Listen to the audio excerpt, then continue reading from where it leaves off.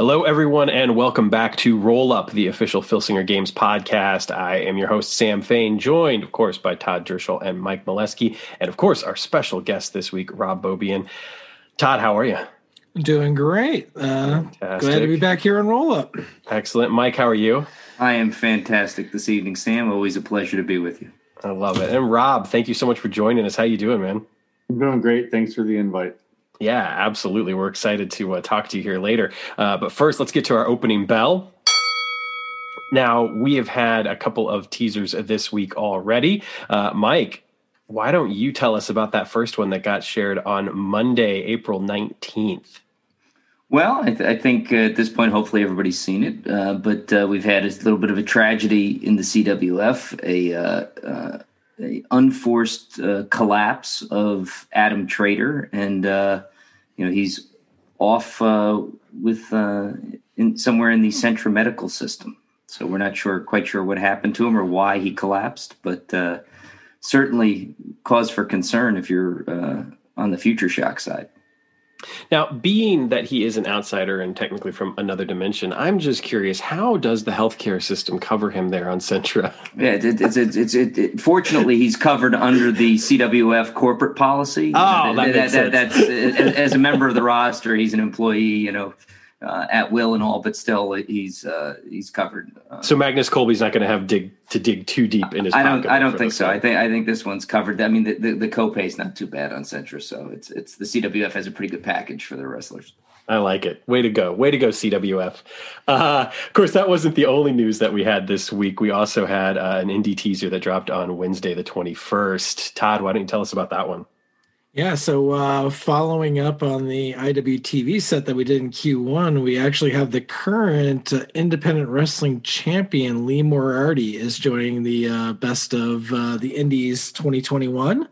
I know you enjoyed a number of his matches over the course of the Showcase of the Independents, and I know he's made a number of appearances on the GCW shows as well. I believe made it to the finals of the Acid Cup as well. Had a really, really busy weekend and some really cool matches there. But a guy who's really grown in the last, I'd say, year and a half or so, really has made a big name for himself, and glad to have him in this set. Yeah, absolutely. He had a fantastic match with Daniel Garcia this past Friday for Limitless Wrestling, and that's available on IWTV. Certainly recommend that match. The show itself was good, but that match in particular was just fantastic. There was also a great JD Drake match on there as well, who looks like he'll be the next challenger for Daniel Garcia's Limitless Heavyweight Championship, which will be a cool match. But Lee Moriarty is fantastic. His WrestleMania week was great. Kind of kicked things off with a match with Edith Surreal, and then, like you said, made it to the finals of the Acid Cup. Also, I believe had a match with AJ Gray. Yep. A couple of other great appearances. So, what a fantastic addition to the game, and certainly helps to further, represent that IWTV brand with the IWTV Championship currently his. So, I'm certainly looking forward to using him. I've kind of been rolling out quite a few indie cards recently, and I'll definitely bring him in when that card drops. So I'm looking forward to it. Yeah, we definitely have a good mix of guys in this set. So already has some MLW representation, some IWTV representation, and a couple other different promotions that will be represented throughout the set as well. So it should be really exciting. Some good names to come out in this set for sure. Yeah, I'm totally looking forward to it. Calvin Tankman, of course, was being the first name that was announced, is a great addition to the set, and somebody who I knew a little bit about beforehand, and I'd seen him last week on IWTV and heard about his accomplishments in MLW, which I just haven't had the chance to follow much. But after reading up on him and watching a couple more of his matches, I'm definitely excited to have him in the set as well. So it's going to be a good time. And then, of course, we'll get our Legends trailer, our Legends teaser this coming Friday, which should be exciting. I look forward to hearing what everybody has to say over on the message boards. But enough of that. We've got a jam-packed episode, so we're just going to leap right into our Behind the Curtain segment. We are joined, of course, by Rob Bobian. We're going to talk some FTR. Rob, thank you again so much for joining us. We are here to talk about FTR. We're going to go in depth on some characters. I don't want to be the only one talking and asking you things, so I'm going to shoot this over to Mike. Mike, why don't you kick us off and talk to Rob a little bit about the genesis of FTR and what we're going to be talking about tonight. Sam, it's interesting because Rob and I talk all the time on the phone, and we're kicking ideas back and forth, and we were trying to really come up with some things to do this quarter for Promoter Prime. And Rob, you could talk about, I think, better how you sort of came up with it. But I think you wanted to sort of move a story along here and not just sort of do cards and characters, but move a story. All right. I got the FTR Suspects idea. You guys remember when Marty Jannetty came out and said that he killed a guy? This is like a few months. Yes. Not that long ago. This is like 6 months, like a year ago or whatever. Yeah. I text Tom. I go, dude, wouldn't this be an amazing character? A serial killer who travels the galaxy as a wrestler? And he's like, blew me off. So then I text Mike. Mike's like, that's really interesting. And that is the origins of FTR Suspects. That's awesome. I like that. Tom blew you off, and I listened. So I guess that's how we got him. Yeah. That's how we got him in FTR instead of the GWF. That's how I know Tom's not working on anything similar. I'll say, hey, what do you this is an idea, and he blows me off. That's how I know he's not. Because if it's something he's working on, he'll say, hey, that's pretty interesting, but maybe you should work on something else. So then that's how you know that idea. But yeah, it's been great. The cool thing about FTR is, we got some fan cards in there, and I got a lot of characters in there. Tom did his; he brought his to the GWF, but it is basically a fan fed, and we're going to get back to that next year through Promoter Prime. Yeah, that's really cool. And obviously that was something that was discussed even at the Road to Galacticon and was one of the prizes for the winner of the FTR tournament, which is super cool. So let's go back to that very first set with the original 8 cards. And as you mentioned, a few of those cards found their way into the GWF and might have been Tom Creations. But, let's just start off, right off the top with Blue Chip. Who, of course, the entire mystery and Suspects is kind of centered around anyway. So I feel like he's a great starting point. Talk to us a little bit about the character and about his importance sort of in the early days of FTR, since obviously we know that he's got quite a role to play here going forward, even if it's technically off screen. Yeah, that character really took off. He was popular. He won a message board rumble, which is incredible for an FTR character to win that. I wanted to do a Cetus guy. I wanted to do a guy who was his drawing. If you remember, he's on the floor tying his shoes. Yeah, that was very symbolic. It was because the whole point of that is it's the absolute very beginning of this guy's story. He hasn't even tied his shoes yet, and now you kind of and if you've read Kronos, it's not technically the same guy. Johnny Rocket did this whole thing where he went to another place and found this Prime version. So this Blue Chip guy, the one we're talking about, all of a sudden he's missing. So the whole Fed is revolving around this, and that's obviously a huge story. I was actually going to give him an update, and then I decided he would be the one who would go missing because I wasn't sure who it was going to be. But I really enjoyed that character. I thought he had a lot of potential. We did the quote-unquote update for True Blue on Kronos, and that was a character that I had thought about doing earlier quite often, and it just never made it. And so I think it worked out really good being in Kronos. So he's a pretty cool character. Yeah, I would totally agree with that. And it's interesting to hear that sort of behind the scenes about the artwork, because it absolutely helps to tell that story. Him in the amateur wrestling gear, tying his shoes on the floor in the locker room. That's great. I love that. And it's something that, I didn't necessarily pick up on, but as soon as you said it, it's like, oh yeah, that makes total sense. That's his beginning. Todd, what are your thoughts on Blue Chip?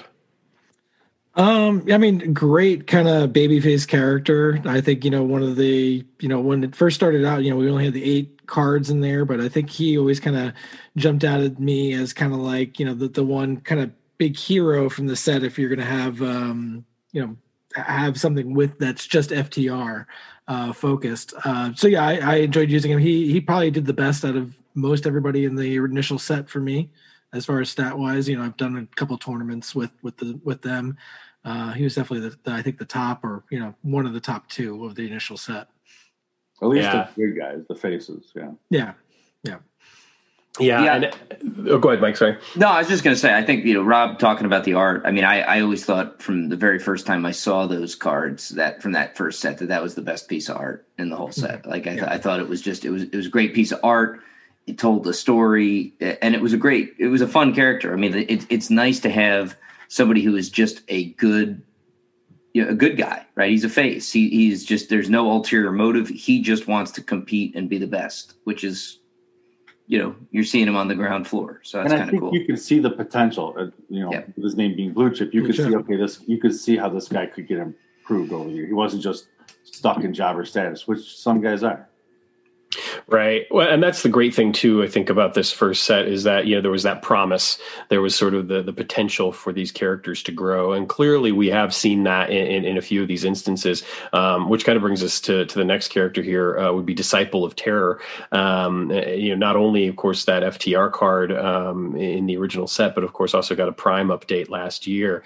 Rob, tell us a little bit about Disciple of Terror. Obviously, he's kind of been bridged a couple of gaps as far as FTR, GWF, etc. But tell us a little bit about the genesis of that character.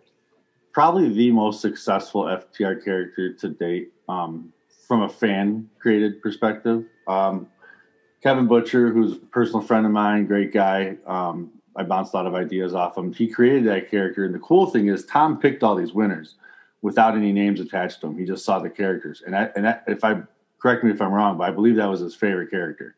Yeah, in the first set, we only had one fan-created character in there. Oh, okay. Yeah. So he won it. That's right. It was his favorite character. But it was all blind, to your point. All blind, and it was great. And so to see, Kevin's such a loyal promoter and been there, since day one. So to see him win was fantastic. And it's been a great character. And it's, it's a character that's based on Dreadnought. Obviously, people like Dreadnought. So it's worked out. Really fantastic for that character. He made it to the GWF. Tom liked him enough to put him in the GWF, which in any role is an ultimate honor. Yeah. So we'll see what happens. We got 2137 coming out, so we'll see what happens with Disciple of Terror. I think he's got that update. We did an update for him to commemorate his promotion to the GWF, which is an amazing card drawn by Daryl Banks. Kevin, he went out and got that done himself. Oh, wow. Yeah, and it was so fantastic. Can I use this art? And, obviously being friends allowed that to happen. And we were going to do an update for the character anyways, so saved us some money. But it's a fantastic character, and I can't wait to use him wherever he ends up next. Wherever he ends up next. So that's not a spoiler. Well, it wasn't until you said that. No, I'm kidding.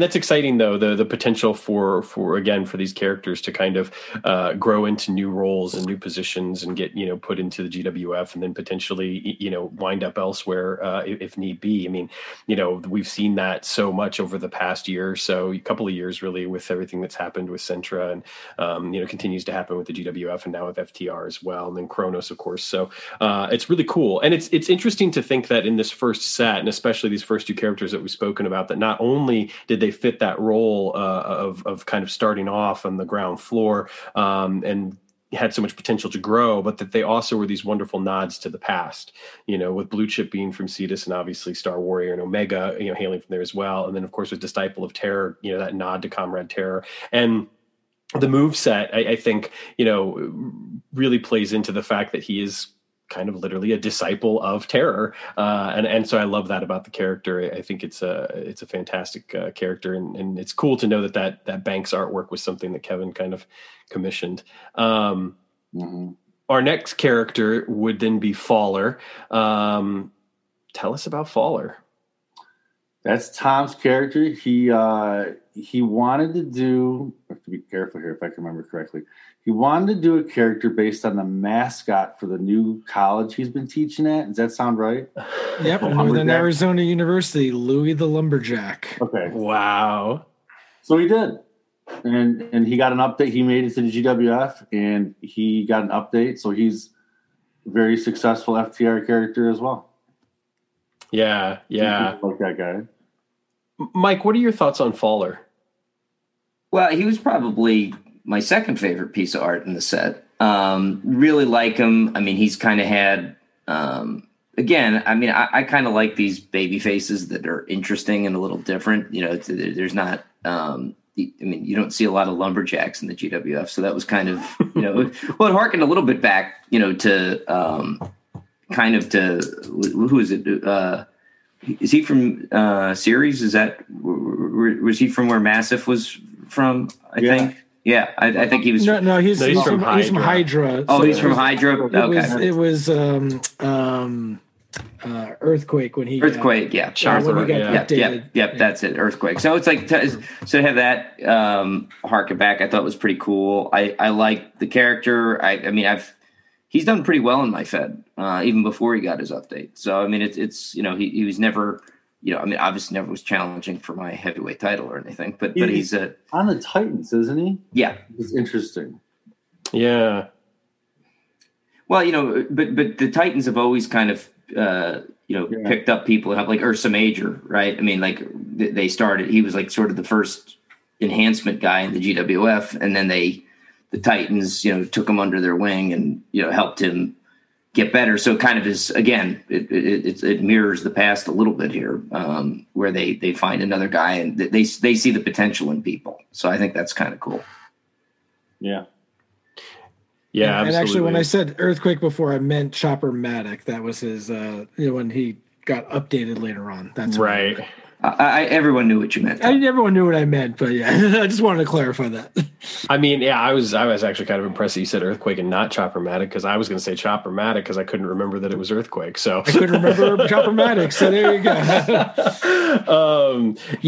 Well, I mean, obviously that sense of history in general is something that's always been a huge part of the GWF, and something that continues through to the latest sets, right up until today.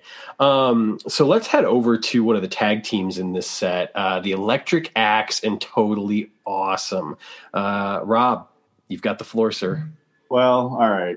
So one of my regrets, I got really into that movie, that Mad Max movie, and I created this guitar guy. And then as soon as he came out, I was like, man, I gotta redo him immediately. It was just one of those weird decisions that just got through. I love Totally Awesome. I feel like he's pretty original, pretty cool. The other guy was obviously a little too inspired. So I like where he's at now, like the new update where he's strictly just this like heavy metal rocker dude. There's no influence other than that on him. And but really super unhappy with the first character. And I remember Tom even being unhappy and saying stuff like, man, this guy just cheats like crazy. How is he a good guy?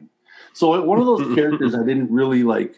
It was too emotional. I didn't invest a lot of thought and logic into it, and immediately regretted it. And so I'm glad. And I think, if I could be wrong, but I think he was the first guy I updated because of that. Yeah, I mean, he got the update in Prime pretty early on in 2019, I think. Yep. And I love them now. I think they're a cool tag team now. I like them where they're at. I don't have any plans to update. I like the Totally Awesome art. I like I said, not every guy has to get better. I think they can be a decent little undercard tag team. And in FTR, there's not a whole lot of tag teams anyways. So I'd rather get new teams in there before doing anything with him. But I like the art, and I like the new Electric Axe a lot. First one, not so much. Yeah. Todd, what are your thoughts on this tag team? I had a lot of fun with them. Great undercard tag team. I actually used them quite a bit in the GWF. I do love the Totally Awesome art with like the Road Warrior shoulder pads, but instead of spikes, it's big speakers. I mean, I thought that was an awesome little twist there. Yeah, yeah. It's funny because I think we spoke about this not too long ago about how I used a lot. I didn't really have an FTR fed with those, that first set, but I would use them, sort of the undercard, or even, attempt to use them maybe as enhancement talent for my GWF. And I did get some use out of them as a tag team. So I always enjoyed it. And I could always kind of see them, especially because of Electric Axe's stats, like you were saying, Rob, being maybe a little bit vicious at times, and then yet at the same time having this kind of wacky element coming out with the speakers and playing the loud music and being a little crazy. And so it was, I had a little fun with them. I really like where they're at now. I'm happy we did that. I forgot I was going to say something you just talked about, but I know I was going to say we teased a breakup before that update. In fact, I think we even wrote in one of the updates that they weren't teaming for a year because of that controversy, because he was cheating so much. Didn't we write that in one of the books or one of those onboard? Yeah, I think you had that in one of the like bio updates or something like that. And I mean, I remember you talking about that, right? Like you were happy with it when it was released, and then like 2 days later, you were like, So when we first talked about it, I remember he's like, is it okay if I update any of these guys? I'm like, I know which one he's going for here. They were the very first FTR characters I ever thought of. That character, those characters, that tag team is what sparked that whole set. Because I came to Tom, I said, hey, I got this idea. I can't remember if Prime was a thing back then, but I remember saying to him that I thought the GWF needed some jobbers and that other people thought the same. And I think because, that set, and I know we're going to get these characters, but the natives, we didn't know where that was going. And that sparked a whole entire humongous thing that we're still playing in the GWF with those two characters. So I think that's why Tom allowed that set to go through. He had an idea, and I came to him with an idea, and he thought it could work. Yeah. Had he not had the idea, who knows? We might not even have FTR today. Yeah, well, I mean, that is interesting to think about, because that was the next pair of characters that I was going to talk about here was the natives of Castellax, and you've got, Krud and Igor, and it's because of the role, like you said, that they've played in current, GWF storylines. It's a great little seed that was planted, and much like Fowler, you kind of get the idea that Fowler was a seed that was planted for use later, because then he goes on to not only be a Titan but to team with Clymer and have there's interactions with other characters that are very important to the GWF. So any extra kind of behind the scenes stuff that you can tell us about the natives? I mean, just the fact that it sparked the whole Castellax, the whole Kingdom of Castellax thing, and Tom did not share any of that with me when he created them. I thought they were just, regular old tag team and didn't think much of it. So I think it was very soon after that he came out with the whole. So it was interesting to see him start that story in FTR. But no, nothing else other than that. I love where they're at now in the GWF. Tom's done a fantastic job with them, and I hope to see updates for them eventually, because they've had a great story for two very poor cards. Right. Mike, you were going to say something? Well, I was going to say is that FTR set came out in between the second Future Shock release and Kingdom Come. So I think, if I remember, it was right before Regime Change, actually. Oh no, you're right.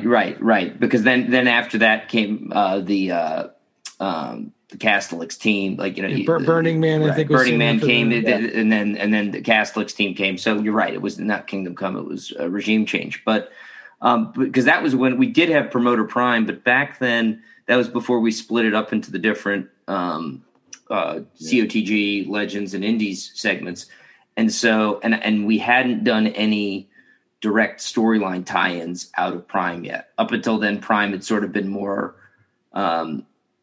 collectible, I would say, as opposed to storyline stuff for champions. Right. And I think maybe, Rob, you started to do like a couple of what turned out to be the Kronos guys, but at the time it wasn't yet. That wasn't part of the deal, but it was. So this was, whereas now we'll bring guys in, either FTR, Kronos, CWF. We'll bring them into Prime. Back then we weren't using it that way. So this was sort of like a great way to sort of tell a story without it having it's kind of what we're doing with Prime now, but it was kind of before that. Yeah, I like that. I mean, because it's one of the things too that we've talked about a little bit with just kind of some of those basically business decisions, and about the idea of like what's going to be best not only for the way that we create, but just kind of business in general. And I think that's interesting to know. Because one other thing I just realized, it just hit me, was Rob had talked to Tom about this idea, and I had talked to him like the previous summer at Galacticon about how the GWF didn't have any enhancement guys anymore. And I was like, it's really there. We've kind of lost that. I said, and it's kind of all mid card, or lower mid card guys maybe. And he's like, well, maybe we should do something about that soon.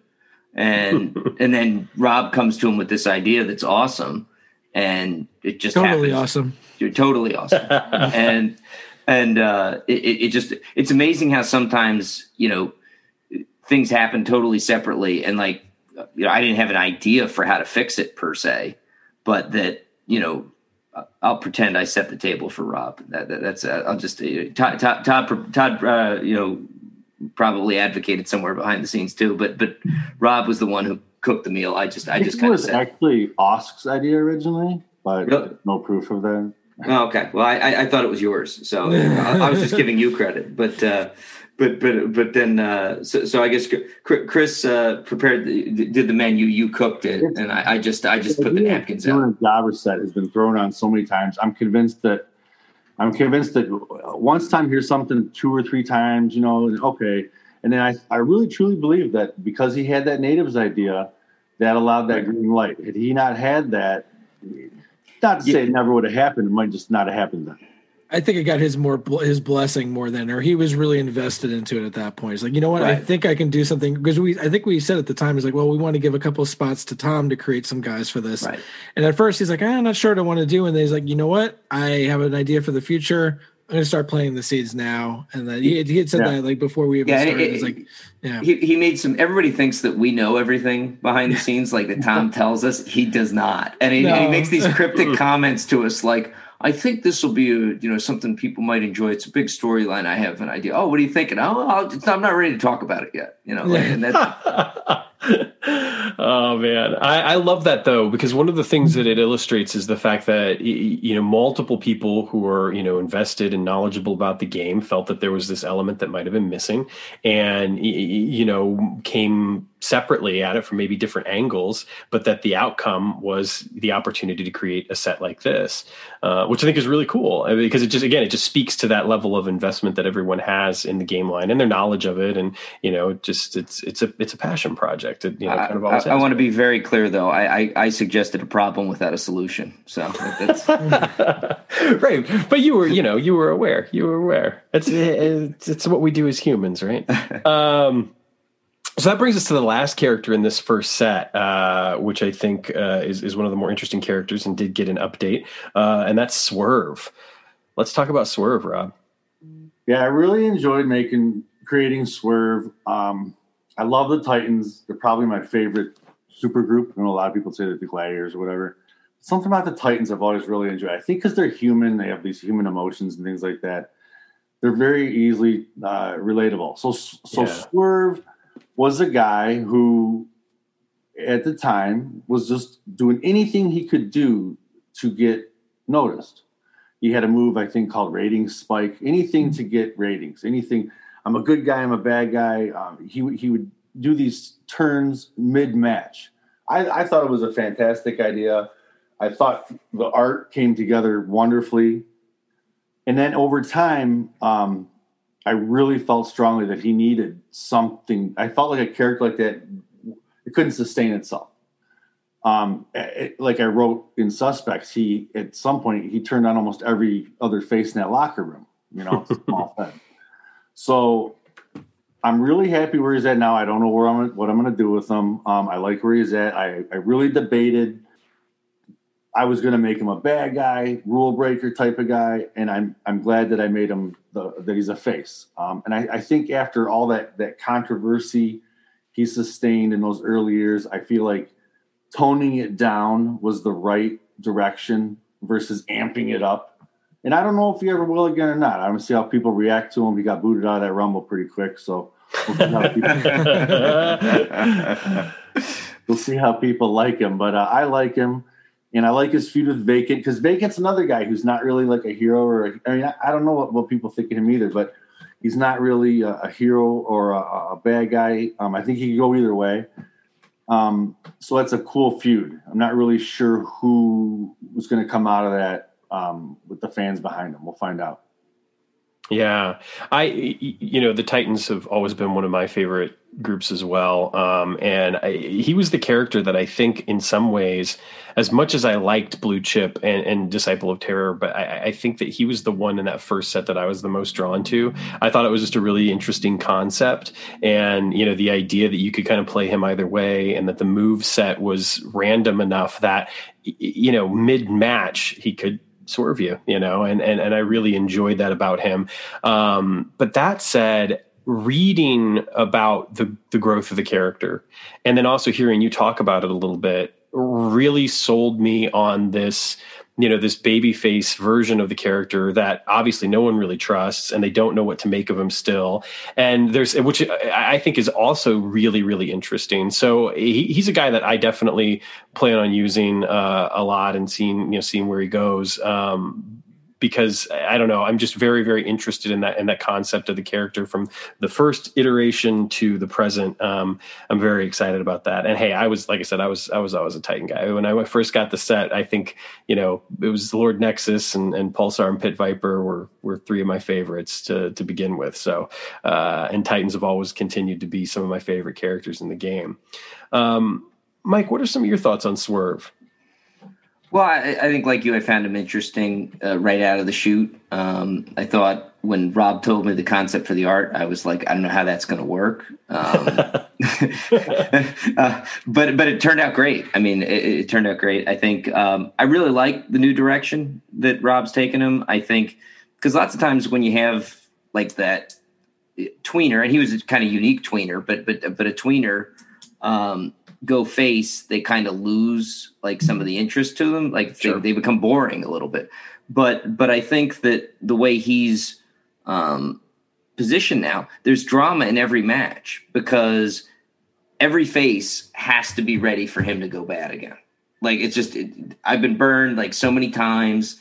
This is the time he's going to do it. He's just, and so to me, there's a tension in every like tag team match he's in, which is so cool. And I think it gives you so many more possibilities for even feuds with faces who just are like they think like, oh, he bumps into them and they think that's him trying to, get the drop on them. Right. Right. And so, I mean, to me, it gives you a lot of options in your Fed that are now misunderstandings instead of active attempts to get somebody. I totally agree with you, Mike. And since the character's been released and I've used them myself, I feel like it gives players a ton of ideas. Who's going to be the first face to trust this guy? In my Fed, it's been Sonny Rocket. He actually managed him in the match. And who's never going to trust him? There's all these dynamics that I didn't even realize that it didn't intend to be there when I rewrote this character. It just kind of turned out that way. And I like that he's like a guy turns good. He usually has teammates. This guy's alone. He has nobody. And he's deservingly alone, and we'll see where that goes. We'll see if that ends up, if he stays alone or if people end up trusting him again. I think that's a cool story because I think a person can be obviously redeemable, and I think Swerve can be redeemable. It just might take him a while to get there. Yeah. Todd, what are some of your thoughts on the character? I mean, I love the whole concept of the guy that can kind of switch back and forth, throughout the match and whatnot. I think it's a fantastic concept. Again, I mean, there's nothing more I can say beyond what Mike and Robert already said. Love the new direction. Really interesting to see where this goes and what really becomes of him in the future. I could see, him really, having some other turns in the future. Who knows what's going to happen, as FTR, keeps on going. I think he could be a very critical character. Yeah, I completely agree. Favorite Titan? Me? Yeah. Probably, I mean, oh, geez.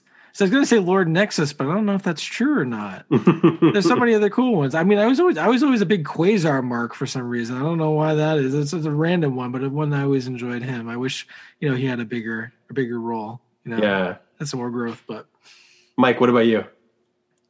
Yeah, I mean, the first gut reaction is Lord Nexus because I loved him with the first set. I love Titan Power, but I guess if I take him out of the equation, I'd say Pulsar Prime in some ways was kind of cool because he was like one of the first guys who really stepped up his game. And again, we talked earlier about how the Titans then have this tradition of elevating guys. So maybe I'll throw Pulsar in there. Nice, Rob. What about you? Other than overtime, I knew that was going to be the first one.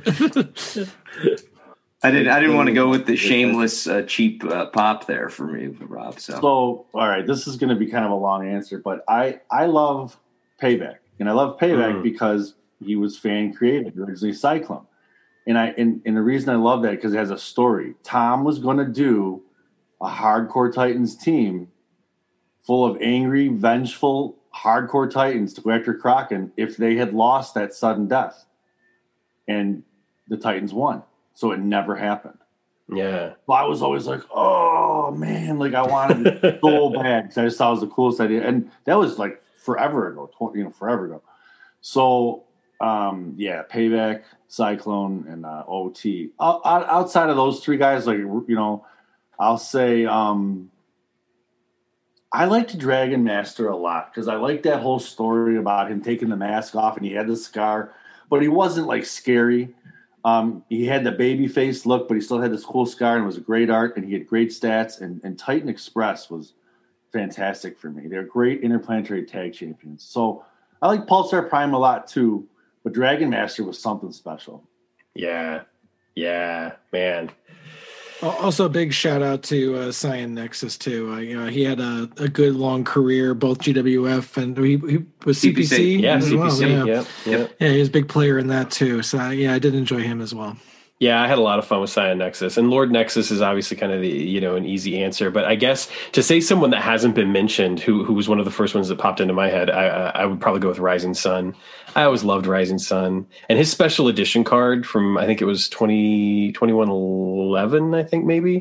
Mm-hmm. I loved that card so much. I got so much mileage out of that card. He just, he didn't necessarily win, but he always put on great matches. So I had a great card. His update. Oh yeah, his Eclipse. Yeah. Eclipse was a great card. So anyway, I felt like going somewhere, for a second, taking a little sidestep. But let's move on to the second FTR set, which came out in what year did that come out? Oh, I was told there would be no quizzes on this. What can I say? I've ruined everything. Yeah, I think it was in between the second regime changing Kingdom, the Kingdom Come set. So that would have been, let me think, 2019. I think it's 2017. Yeah, I think it was late 17 was when that came out. Because that's what Mayhem, isn't that? Yeah, he's stamped 2017. Yeah, and I think maybe Christmas time 17. I think sounds about right. Yeah, makes sense. So let's dive in here. So Astarte, let's start with him. Rob, go for it. Yeah, that's a good one. Pete Beck was really into that story with the whole Doomsayer body swap thing. And he created that character. That's the son of the guy whose body Doomsayer stole. Is that right? Yes. Yes, I believe that's correct. So the character enters the Fed. I don't really know if people knew what to think of him at first because, this Astarte character who Tom originally created never had a drawing. Obviously had the body, but never was a main character. So here's his son, enters the Fed with a chip on his shoulder. He wants to avenge his father's name is associated with this crummy body swapping thing, and he wants to restore honor and so on and so forth. And we decided that he's a hardworking wrestler, and he's popular, and he's finally restored that honor to his father's name. So now he's fighting for himself. So we were able to get that update for Pete, which I think people are real happy with. And he is all of a sudden a huge, at the top of the card character. He's the number one face in the FTR with the absence of Blue Chip. And that's only going to get more interesting in part 2. Right? Because this guy benefits the most from his absence. So what can that possibly mean? Yeah, we don't really know if this guy's a good guy or not. And we're going to find out. Awesome. So, Mike, I want to pivot over to you real quick because obviously the character and the storyline is something that you've touched on too in Future Shock, and not that you have to give us any too much information. But that said, talk a little bit about this character and maybe a little bit about the storyline and just kind of how that it might have influenced not this character influencing you because you'd already done your thing, but about that particular realm of the CWF even. Well, I think a lot of this, Tom's created such a big, rich, vast universe, and he finishes up stories on people, but some of these characters are compelling enough that people want more. They're like, oh, what happened to him after, we got the end of the story, but I want to know what's next. And I think Astarte is one of those little niche characters that were just interesting to people. I mean, obviously to Pete in particular, but I think that there's a lot of what ifs that I get to write about sort of in a different timeline. But yeah. I think in this case, if this happened to your dad, how would you respond? And so that, that's kind of, I think it's really cool. I've thought about, obviously I've thought about the Doomsayer storyline from a different angle. But I hadn't thought of it in terms of redeeming the guy who Doomsayer hijacked. That was sort of a really a cool take on it, I thought. Very creative by Pete. Add to that real quick. People ask a lot on the board and in Zoom things, hey, are these guys ever going to end up on GWF or Kronos or Centra? And while nothing has been written, that's a guy who certainly I could see end up on Centra sometime. So anything's just possible. My opinion as a fan. Anything's possible. I am writing right now, Rob. It could happen sooner than you think. That's how the sausages are made. I have for a couple more sets. Okay, I'll hold off then. I'll throw that idea out for now. Todd, obviously as someone who has, a long time love of the game, like all of us here, talk a little bit about this character, maybe in that whole Doomsayer storyline and just what you thought of that kind of piece of history coming back. We talked about sort of the historical influences in that first set, but this is this was instead of just being a nod, this was actually a follow-up on something. Yeah, no, really cool. I think, when we were, obviously we were putting together this set, we wanted half the cards to be fan created ones. And so we had the contest there, and all of us, I think, Rob, Mike, and I all saw the entries early on before kind of curating him and sending him to Tom without the names. The same thing this time. And that storyline, I think, really kind of hit all of us like, wow, this is really great. And, kind of having that cool callback, I hadn't thought about that, the name Astarte since I missed it in a, trivia contest back, 10, 15 years ago.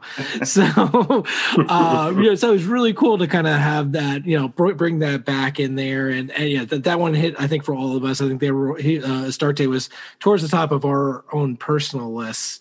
And we were glad that Tom chose that as one of the ones to represent in this set. Yeah. So that will bring us to the next character, to be Captain Crossbones, which is a character that obviously gets quite a lot of play in the book for Suspects. Rob, let's talk about Captain Crossbones, because he's a really interesting character for a lot of reasons. And visually, he's, very interesting as well. Yes. That was another one of Tom's favorites, I believe. He really liked the idea of having a pirate in the game.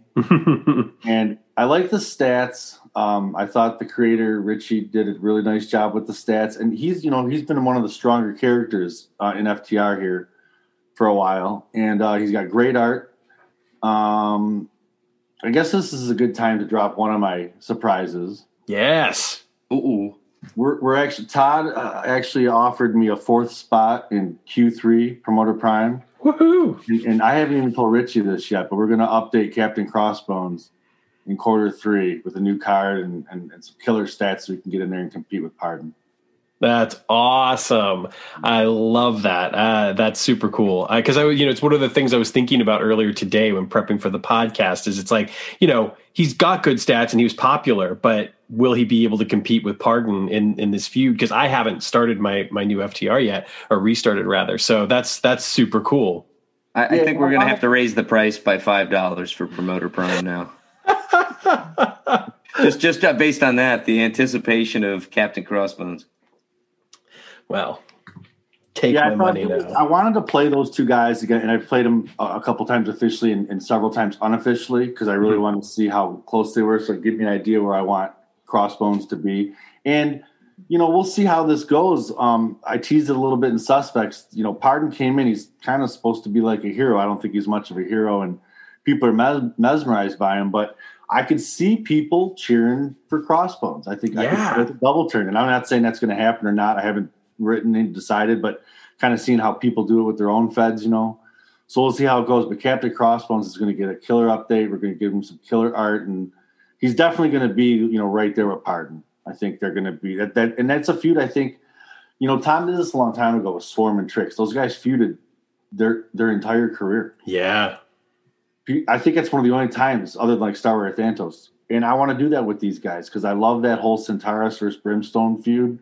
And this is kind of what we've been talking about this whole night is Tom writes the GWF and it goes forward, and as it should. And all these nostalgic things that get left in the wake, fans like myself, fans like Mike, pick up those pieces. Tom can't possibly keep all these amazing things he's created going at all times.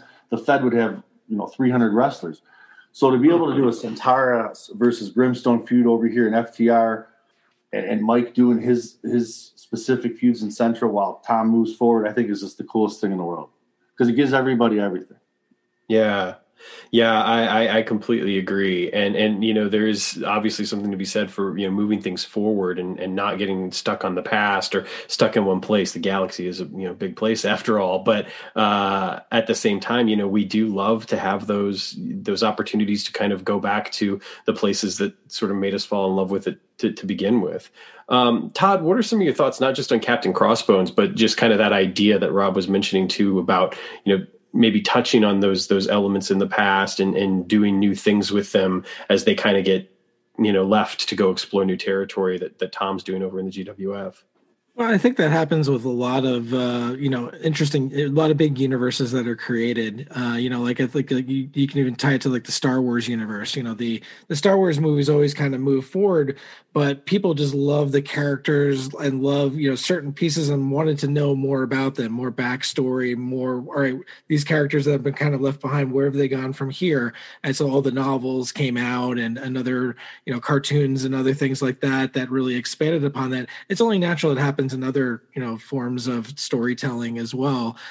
So yeah, I think so many different bootleg sets that people have done in the past, exploring like a certain federation that was maybe mentioned and somebody came out of, but like where did that what happened in that whole federation? And it's cool that people have been able to pick that up and really tell those stories throughout the years, and now we're able to tell some more of those different stories through some of these other different expansions that we're doing outside of the mainline GWF, which I think is awesome. And I think a lot of the fans really like reading about that and, playing it out, even if it's a little bit, just kind of like experiencing what those extended stories are all about. Yeah, absolutely. It's funny that you mentioned Star Wars because that was actually going to be my go-to as well for, kind of comparison and just the idea that, you've got like the core films, which have kind of, told this one long story and maybe gone new places with it. And then, you look though at some of the side stuff like the Clone Wars cartoon or Rebels and all of the things that they were able to explore while also maybe touching on certain elements that might have been mentioned at some point in the films and whatnot, and having the opportunity to kind of expand on some of those stories and, go back to things that, that people, have an emotional attachment to, which obviously Centaurus and Brimstone is a perfect example of that because that was a big and important piece of GWF history. And it went beyond just being, and that was a blood feud, and people died. So it's I think it's it's obviously something that's really cool to go back to, and Pardon obviously is a great character, but having a foil potentially in Captain Crossbones, regardless of whether or not it ends up being kind of a straight babyface heel thing, or maybe somewhere in the middle, or there's a double turn or whatnot. I think it'll be really cool to explore, and I'm looking forward to seeing what comes next. I also like that they have a history, even though they're two relatively new characters. They have this history. Pardon was not a bum, but a jobber back on Brimstone at one point when Crossbones was back there, which is obviously many years ago. He's been in the FTR now for a while. So I love that. I love that. It's kind of like remember when Tom did Max Shield and Mandrill, and they already had this like fantastic backstory and they're brand new cards. And you're just like, oh my God. So that's kind of what I'm going for here is even though they're brand new, they have a history. You can get into it. I love it. Oh man, speaking my language, Max Shield and Mandrill. So let's move on here. We still got some ground to cover, but we're moving along after Captain Crossbones into King Tux. Let's talk King Tux. Well, that was a cool card to do. That was Todd's daughter. That was obviously. The fact that our kids get into this stuff is incredible. My kids aren't super into it yet. Certainly not to where they want to create a card. So I can only imagine the joy that Todd felt when his daughter said, "Hey, I want," that's incredible. So I like King Tux a lot. I think it took a little while for people to get used to him being a penguin, and even me at first, I was like, "Wow, he's not going to be like a man." And then I totally just clicked. I got it, and I love the story, and I really like where he's at now. I've been talking to Todd for a long time about this, him being, this King Tux, he almost seems oblivious to everything around him. And I told Todd early, I said, I see this guy coming out and being really smart and being a king and having it all figured out. And Mayhem thinks he's taking advantage of him. And the fans think that Mayhem's taking advantage of him. But And before Suspects was even written, we talked about doing this a long time ago, and I'm really happy where it ended up. It's a great character. I see a lot of potential with him. Yeah. Todd, talk about King Tux. So very interesting. So when we're coming up with the whole contest here of selecting the different entries, it was actually my son who's like really, really wanted to create a character. So he came up with a whole sea monster character, who I think a couple people might have seen the Cephalopods card that came out later on. So he really wanted to create a character, be in the contest and whatnot. So we worked on his character, and then right before the deadline, my daughter's like, well, I want to do a character too. So as anybody who has multiple kids is like, well, you can't exclude one kid. So, oh, sure, all right, let's work on a character. Who do you want to do? It's like, let's do a penguin. So we came up with the whole thing and whatnot, worked together a little bit on the stats. And, she came up with the story. We submitted it. I didn't know what to expect. So when Tom, made his choices, King Tux was in the top 4. And to my surprise and to my son's dismay, him not being chosen and having his sister chosen was a little bit heartbreaking for him, which is of course why the other card did get made. I remember that phone call. Mike, we're going to need to do something here. We need to do something here.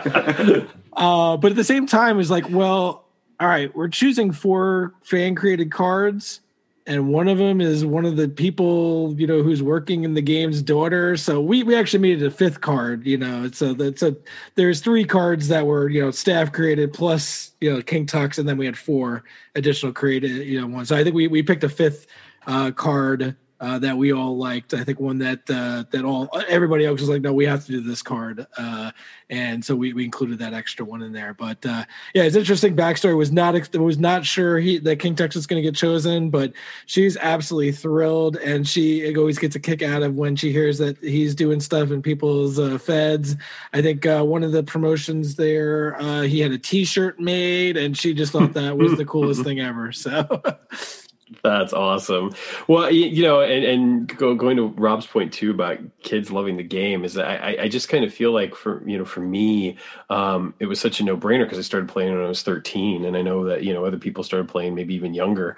But my good friend's son, when we went to StarCast and All In together, obviously I was telling him a lot about the game because he didn't really know much about it. Like he knew that I played this thing, but he didn't really know anything about it. And so as I told him about it, he's like, "Sounds really cool." And of course, he ended up buying a bunch of game editions, taking back and playing with his son. And his son at the time would have been 10.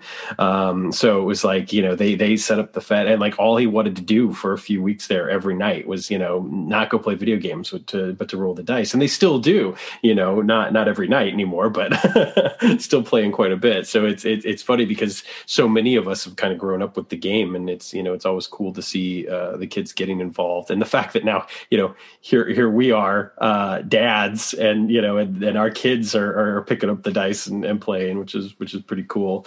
The game has definitely become multi-generational. So after King Tux, that takes us to Mass, and Mass, of course, is from Kroll, as are Thrax and Zygon. Let's talk about Mass. Rob, go for it. I always liked the Eugenics Project, and I loved the idea of what would happen to them once the Dark Menace moved on. And this is it. They're left with just mistakes and mishaps. And they have these little cool scientists, they have, great motivation, but they just can't get the job done. They don't have the budget. They don't have the Dark Menace.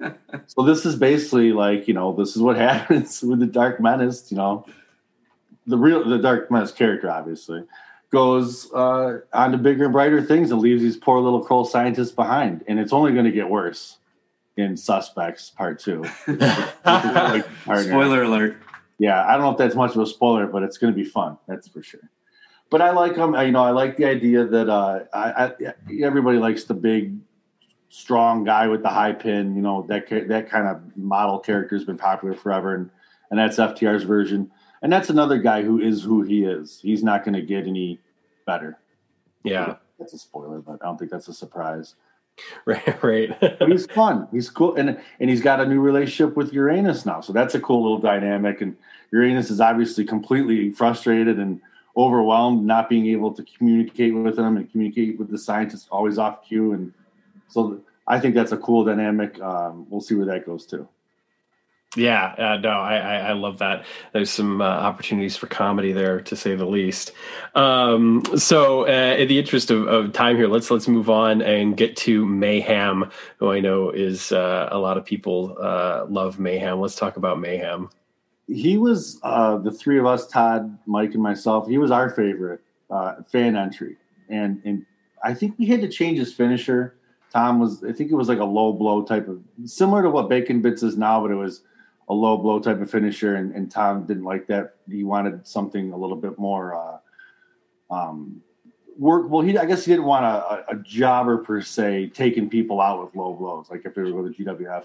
That was the only hurdle. Other than that, he loved the character, loved the concept. The art is fantastic, and yeah. I will say this, like I want to update there's only a small handful of people who have created characters so far, and I want to update them all.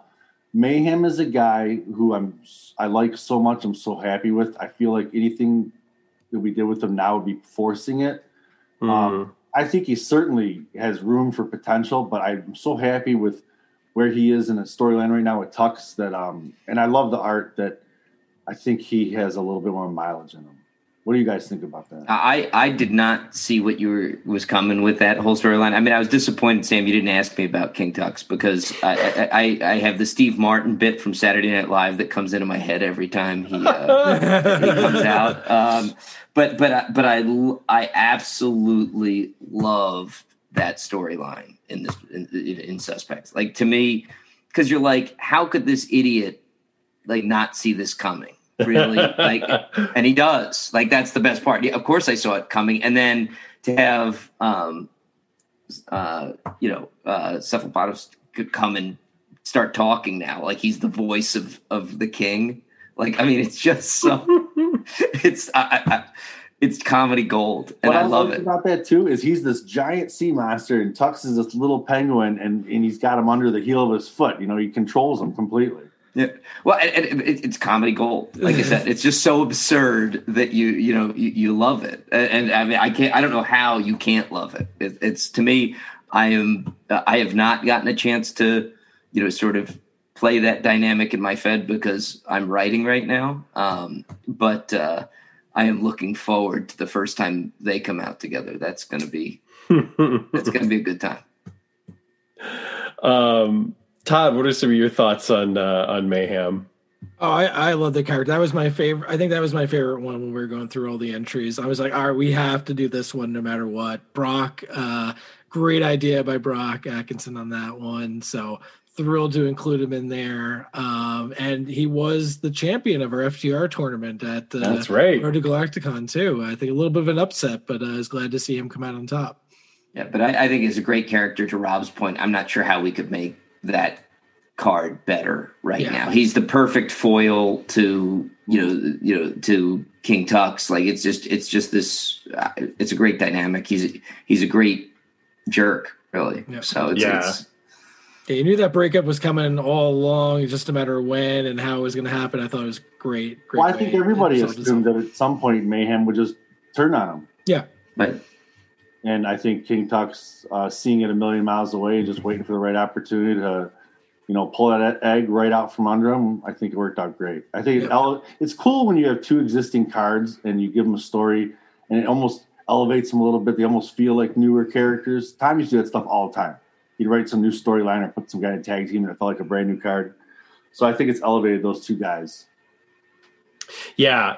Well, that's actually a really cool point to make, Rob, because it's the idea that you don't necessarily have to have an update for the card in order to kind of refresh the card. And I think that is a great way of looking at it because, sometimes these cards end up being more versatile than even I think we expect them to be. And it really is about the storyline. It is about what you do with them. I mean, there are Feds that I've read on the boards, for instance, where they take a character, even like Legends Feds, not even just, GWF Feds or CWF Feds or Kronos Feds, where they take a character and you're just sort of like, man, I never thought of that character that way. Mm-hmm. And it once you see them in that whole new light, the card itself, the stats, while still important, does not seem to matter as much. It's like you just kind of get this whole new perspective. And I think that that's really important. And it's, again, it just speaks to the versatility of the stats and that you might see a card one way when you first get it, but there's ways to get, gain a whole new perspective on it. Absolutely. So let's go ahead here and we'll move on now to Moonlight. Yeah, this is a good time to drop my second surprise. Oh, yeah. Todd gave me an extra spot in Q1 2022. So we're going to update Moonlight. I actually have talked to Shane Sullivan I told him I actually showed Shane part of the script with Pardon, where Moonlight joins him on stage. Because anytime I write, most times I write for other people's created characters, I wanted them to know where I'm going with it, make sure they're approved of it. So I showed him and he loved it. And I told him then, I said, hey, I feel real bad. There's a couple of mistakes in the back of the card. And that's our fault. And I feel bad about that. And I've wanted to update that character since. And now that she is in a new storyline, I think it's a good time to do it. And by the time Q1 2022 rolls around, she'll be knee deep in all kinds of stuff. So it'll be the perfect time for a new card from Moonlight. When are you talking to Todd? I need to know when I can ask for extra stuff. Well, me and Todd are way back, Mike. So you have to wait a few more years, buddy. I'll just have to see if I can catch him in a good mood. Oh man, that's awesome. I like the idea, not only of her getting an update, but just kind of, where the storyline can go and, pairing her up with Pardon right away, having her kind of, fall under his spell maybe was a great story beat in the handbook for the Prime cards and for FTR Suspects. So it'll be really cool to see what happens next with her. Let's move on to a Tom card. That's Murtok, the Merciless. 10-star art to begin with. That's best art ever. Tom does such a great job of creating these ridiculous, goofy, in the most fantastic way characters, you know. And Murtaugh's that character, and I got a lot of use out of him. I think people love him. I think he fits great in the GWF. You know, I can't wait to see what Tom does with him. And you know, that character being the whole like I'm going to conquer your planet and he's terrible. It's hilarious, and the art I think really like makes it perfect. That face, that stance, everything about that character is amazing. Yeah, no, I completely agree. Todd, some of your thoughts on Murtaugh?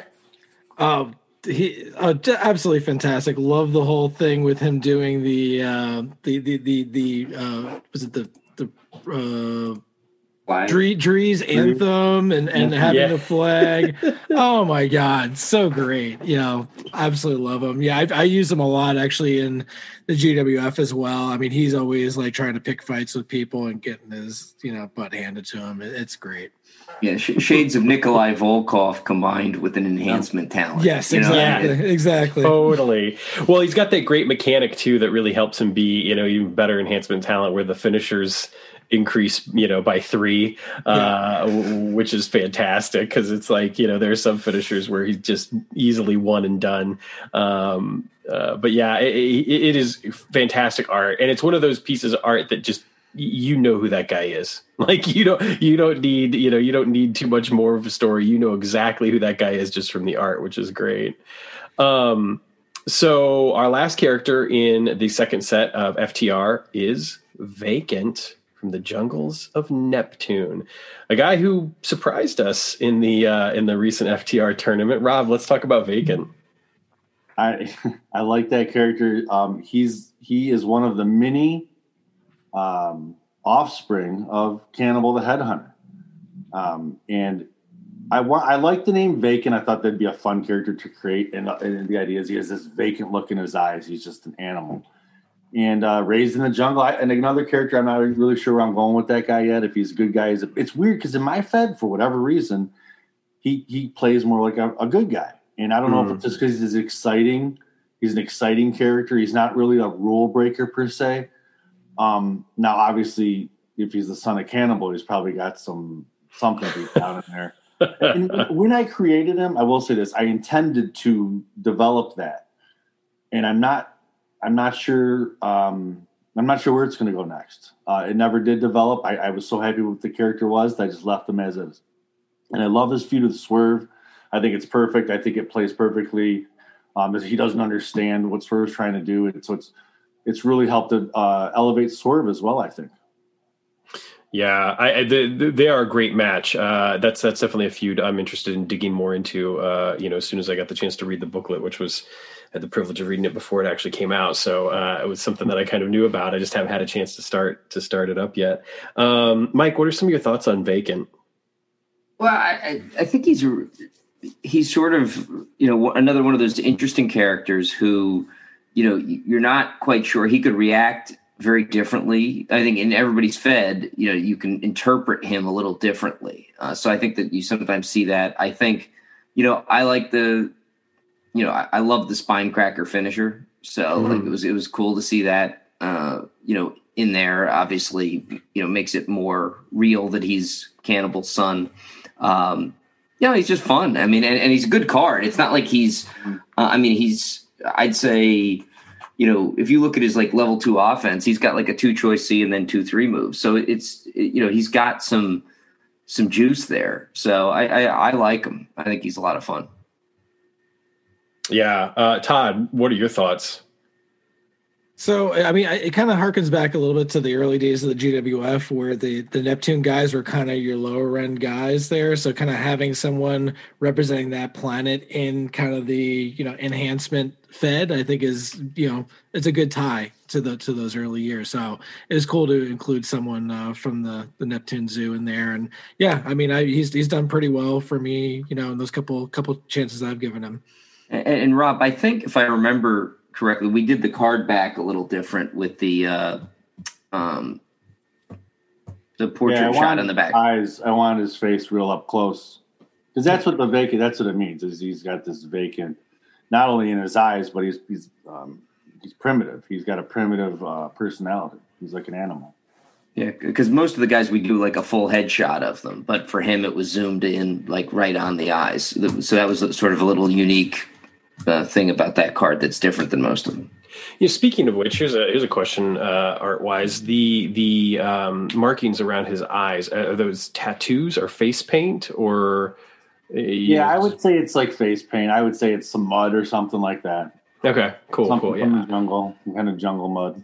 I'm always interested in little nuances like that. And I like that he's riding because he's got the same deal going on as Beast Rider. Right. But he's cool, like he's not. I like Beast Rider. I know he gets a bad rap, but that was kind of a small, even though it's Cannibal's son, it was a small artistic ode to that Beast Rider art. Yeah, I really like that too, and it was something that I was thinking about, honestly, at the Road to Galacticon at the tournament. Just kind of seeing that artwork and just being like, he is kind of that a nod not only to Renegade but also to Beast Rider, which is fantastic. For the whole story, the whole thing. Yeah. So I want to take a quick step back because I just thought about this. We kind of went past it, but not a card per se, but the first write up, if you will, did actually have some really cool sort of commissioner stats for Incubus. Let's talk a little bit about the decision to have Incubus be at the head of FTR, up until recently, obviously, being the guy that was kind of the steward of this ship and seeing this new talent through. Talk a little bit about the decision to have him at the head, and then also a little bit about the stats for him as he's now in charge of the Fed. Well, that was my idea. I thought Incubus was a young enough wrestler that he could take on that role of a Fed that was based on young wrestlers. I knew I wanted to have a established commissioner, and I think the timing was right. Tom had written them out. He allowed me to use them. I don't really remember offhand what exactly the stats I wrote for him. I know they were pretty basic. Wasn't it something along the lines of like he'd set up a match and the winner got to wrestle on a GWF card?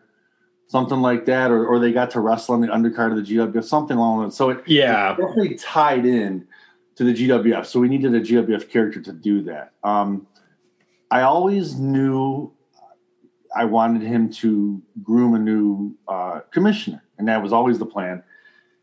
And now that's been done. He's handed over the reins to Sonny Rocket. I don't know if I want to talk more about that when we get to that character, but I'm real happy with what Incubus has done, and pretty sure he's done with the history of the FTR, but we'll see. We'll see what Detective Quest thinks about. Interesting. So let's move on to our next character, Promoter Prime. In 2019, there were 3 cards released for FTR, and just going in alphabetical order. Let's start off with Chameleon, another Animan character from Andromeda. She's a really interesting character. I love her moveset, and I thought it had really cool art. Rob, talk a little bit about Chameleon. Yeah, I wanted to put another female in the Fed. I wanted to do the ANI Man. I thought the ANI Men are cool. I wanted to put another one of them in there. And the cool thing about Chameleon is, if you look at her card, she has, when it comes to the charts, she has some of the best ratings in the whole Fed. 2 Bs. I got to turn my light on here for a second. Hold on. It's 2 Bs, 2 As, right? 2 Bs, 2 As, yeah. 2 Bs, 2 As, yeah. And doesn't have great agility or power. Has a very high pin. I thought this was a perfect starter card. This is a character that could certainly improve over time, but she has this fantastic built-in mechanic blending in, So her storyline is, and this is interesting about her too, even though she's an Animan are typically fiercely loyal. She's not. And it doesn't mean that she has anything against them where like Mayhem obviously hates them. She doesn't hate them. She's just a free spirit. She could go out and hang out with anybody. Maybe she will. We'll see what happens in the next FTR Suspects. But she's not I could see her moving on and doing something different without turning on the anti-men, so to speak. Mm-hmm. She's a chameleon. She fits in anywhere. She takes pride in that. That's a play on that whole character. And she's got that tag finisher, gets a little bit better in tag team matches. And here's something else. With Moonlight and Chameleon, obviously there's only so many spots, right? And it'd be really hard to fill up FTR with a bunch of women wrestlers. So I'm not, people are running these ladies against the men wrestlers. I think that's cool. I think that's something you could do in FTR and get away with it. I do it. Yeah. I think it's a great idea, and I think that both of the characters, they don't seem as though they would have any issue with doing that, especially Moonlight. Todd, what are some of your thoughts on Chameleon? No, a neat different take on an Animan for sure. I like that, just the blending in, that she can kind of adapt. That's her whole thing, is adapting to situation, and whatever tag team partner she's with, she can still do something with. So I thought that was a neat kind of take on the chameleon persona, the chameleon animal, and how to bring that into an Animan. So yeah, really like that card. Yeah, Mike, what about you? I really like the art. I mean, I think that you captured the chameleon sort of feature to her, where you got the different colors coming through her. I think it's cool. Like Rob said, she's clearly got potential, and she's in the right spot, right? So she went to FTR to kind of get better, with not just get herself beaten up in the main roster of the GWF somewhere. So I think it's a good story, and anytime there's somebody who has future potential, it sort of makes them a little bit more intriguing just on that basis alone. Yeah. Now somebody who might not have future potential, and I have to be careful how I ask this next question. Hailing from Dimension X, the Overmatched, Rob, tell us about Uranus. Well, similar to how Tom did the whole natives thing, and the whole entire Overman story, which has now been quite developed, it all started in Uranus, with Uranus. I'm sorry. And, at first it's funny that I didn't even mean to say that. But anyway, Todd was like, "Are you sure about this?" I'm like, "I'm not trying to make a joke. Like, I just want to call him Uranus." And he's like, "Are you sure?" He's like, "You being serious?" I'm being serious. Uranus the Overmatched. And I love this story. I thought the idea of it really opened up all kinds of wonderful ideas, because the idea that Janus had all these kids and these 7 sons, and there's this one runt. I mean, I didn't have the idea for the Overmen specifically who they were until much later. Just that the fact that there were these 7 guys, these 7 sons that existed, it just opened up all kinds of opportunities, and it started with him. And he's another guy. I would say I'd like to improve him, but if he never was improved, I think he'd be totally cool. I think he does enough with his personality to get over. And you can't update everybody, Right. And I think he makes such a good foil. It almost would screw up the whole story with the Overmen if you did improve him. It almost you need that one guy, because that's his whole thing. He's got all these. In fact, there's two Overmen who I will say, because I am retiring next year, that I have no plans to do. So that's going to be out there in the open. So that story will always keep going. It'll still be there. Yeah, it is interesting to think about the fact that that there's all this setup and we've had some payoffs already, obviously, with Suspects, which has really kind of reinvigorated FTR, but thinking about where characters like Uranus might go are really interesting. And you're right, not everybody needs an update, and kind of like what we were talking about before, sometimes it's just in the writing, and there can be kind of a refresh done with that, or progression, more importantly, that there's a progression that takes place that just is the outside of the stats of a card getting updated, which is cool. We already talked about Electric Axe, so I don't think we necessarily need to revisit that updated card. But let's jump into our Promoter Prime 2020 cards. We had 2 cards here with Sonny Rocket and Disciple of Terror getting that update, which of course now he's in GWF. And we also had the Johnny Rocket card, and he's off in Cronus. So I guess we really just have Sonny Rocket, really. But we could talk about all 3, but let's just jump right to Sonny. Yeah, Sonny Rocket. There's a spoiler that I can't really talk about yet. Anyway, we'll leave that. Sonny Rocket was originally an original character that I had written. He had a different name, but the idea was always there that there'd be this guy who was so intent on making it in the wrestling business. He would do anything it took. He would manage wrestlers. He would do the interviews. He would wrestle, whatever it took. And that was the guy. And his original name was Grinder. And I know that might sound silly. I didn't know it was silly at the time. I actually talked to another promoter about it, and he told me it was silly. So I thank him for that. So he got a new name. Johnny Rocket and being able to do Sonny Rocket at the same time, I think is a fantastic dynamic. It works, and it's sparked, it's reinvigorated this whole FTR. It's the whole Fed revolves around them right now. Yeah, well, I think it's, the card itself is actually a really good card. I mean, that's the neat thing about it is he's got good stats. He's got the add one. He's got the tag or singles finisher. His defense is pretty decent for the FTR card. So I mean, it's a good card on top of it all. And then you've got a guy who's basically been in some ways kind of been given the keys to the kingdom without an instruction manual, and yet his father is somebody like Johnny Rocket. So there's some intriguing story there to back all that up. And again, he's one of the guys that I'm really looking forward to playing with once I start my FTR. Todd, what are some of your thoughts on Sonny Rocket? Yeah, I remember Rob first telling me about him, and son of Johnny Rocket, and he's going to be kind of doing all these different things. I'm like, wow, okay. And I think, at first I wasn't sure how it all worked, but kind of seeing, especially now with Suspects and kind of how he's all over the place. And again, as I said, like the focal point of the promotion almost now. I haven't used him much yet because we haven't had a chance to really start up this era of FTR yet.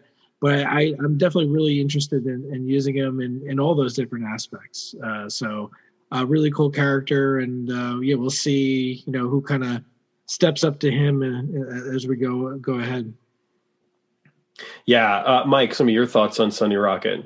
Well, I think it's great because it does capture like the essence of breaking into the wrestling business, right? For the guys who are in the indie scenes, in real life, I mean, they're setting up the ring. They're, you get to wrestle under a mask this time, or you get any chance they can get to get exposure they want to do. I mean, I saw the Steve Austin interviewing Chris Jericho, and Chris Jericho talking about any TV time is good time. Like you just have to take advantage of it, right? Like any shot you got, you just got to max it out and make yourself memorable. And I think that's what Rob's done with this character. Is he's a guy who he grew up around the business. He understood, what it took to make it, and that he was going to take advantage of every shot he had. He's sort of not the entitled, second generation guy. He's the second generation guy who gets it. And, I just think he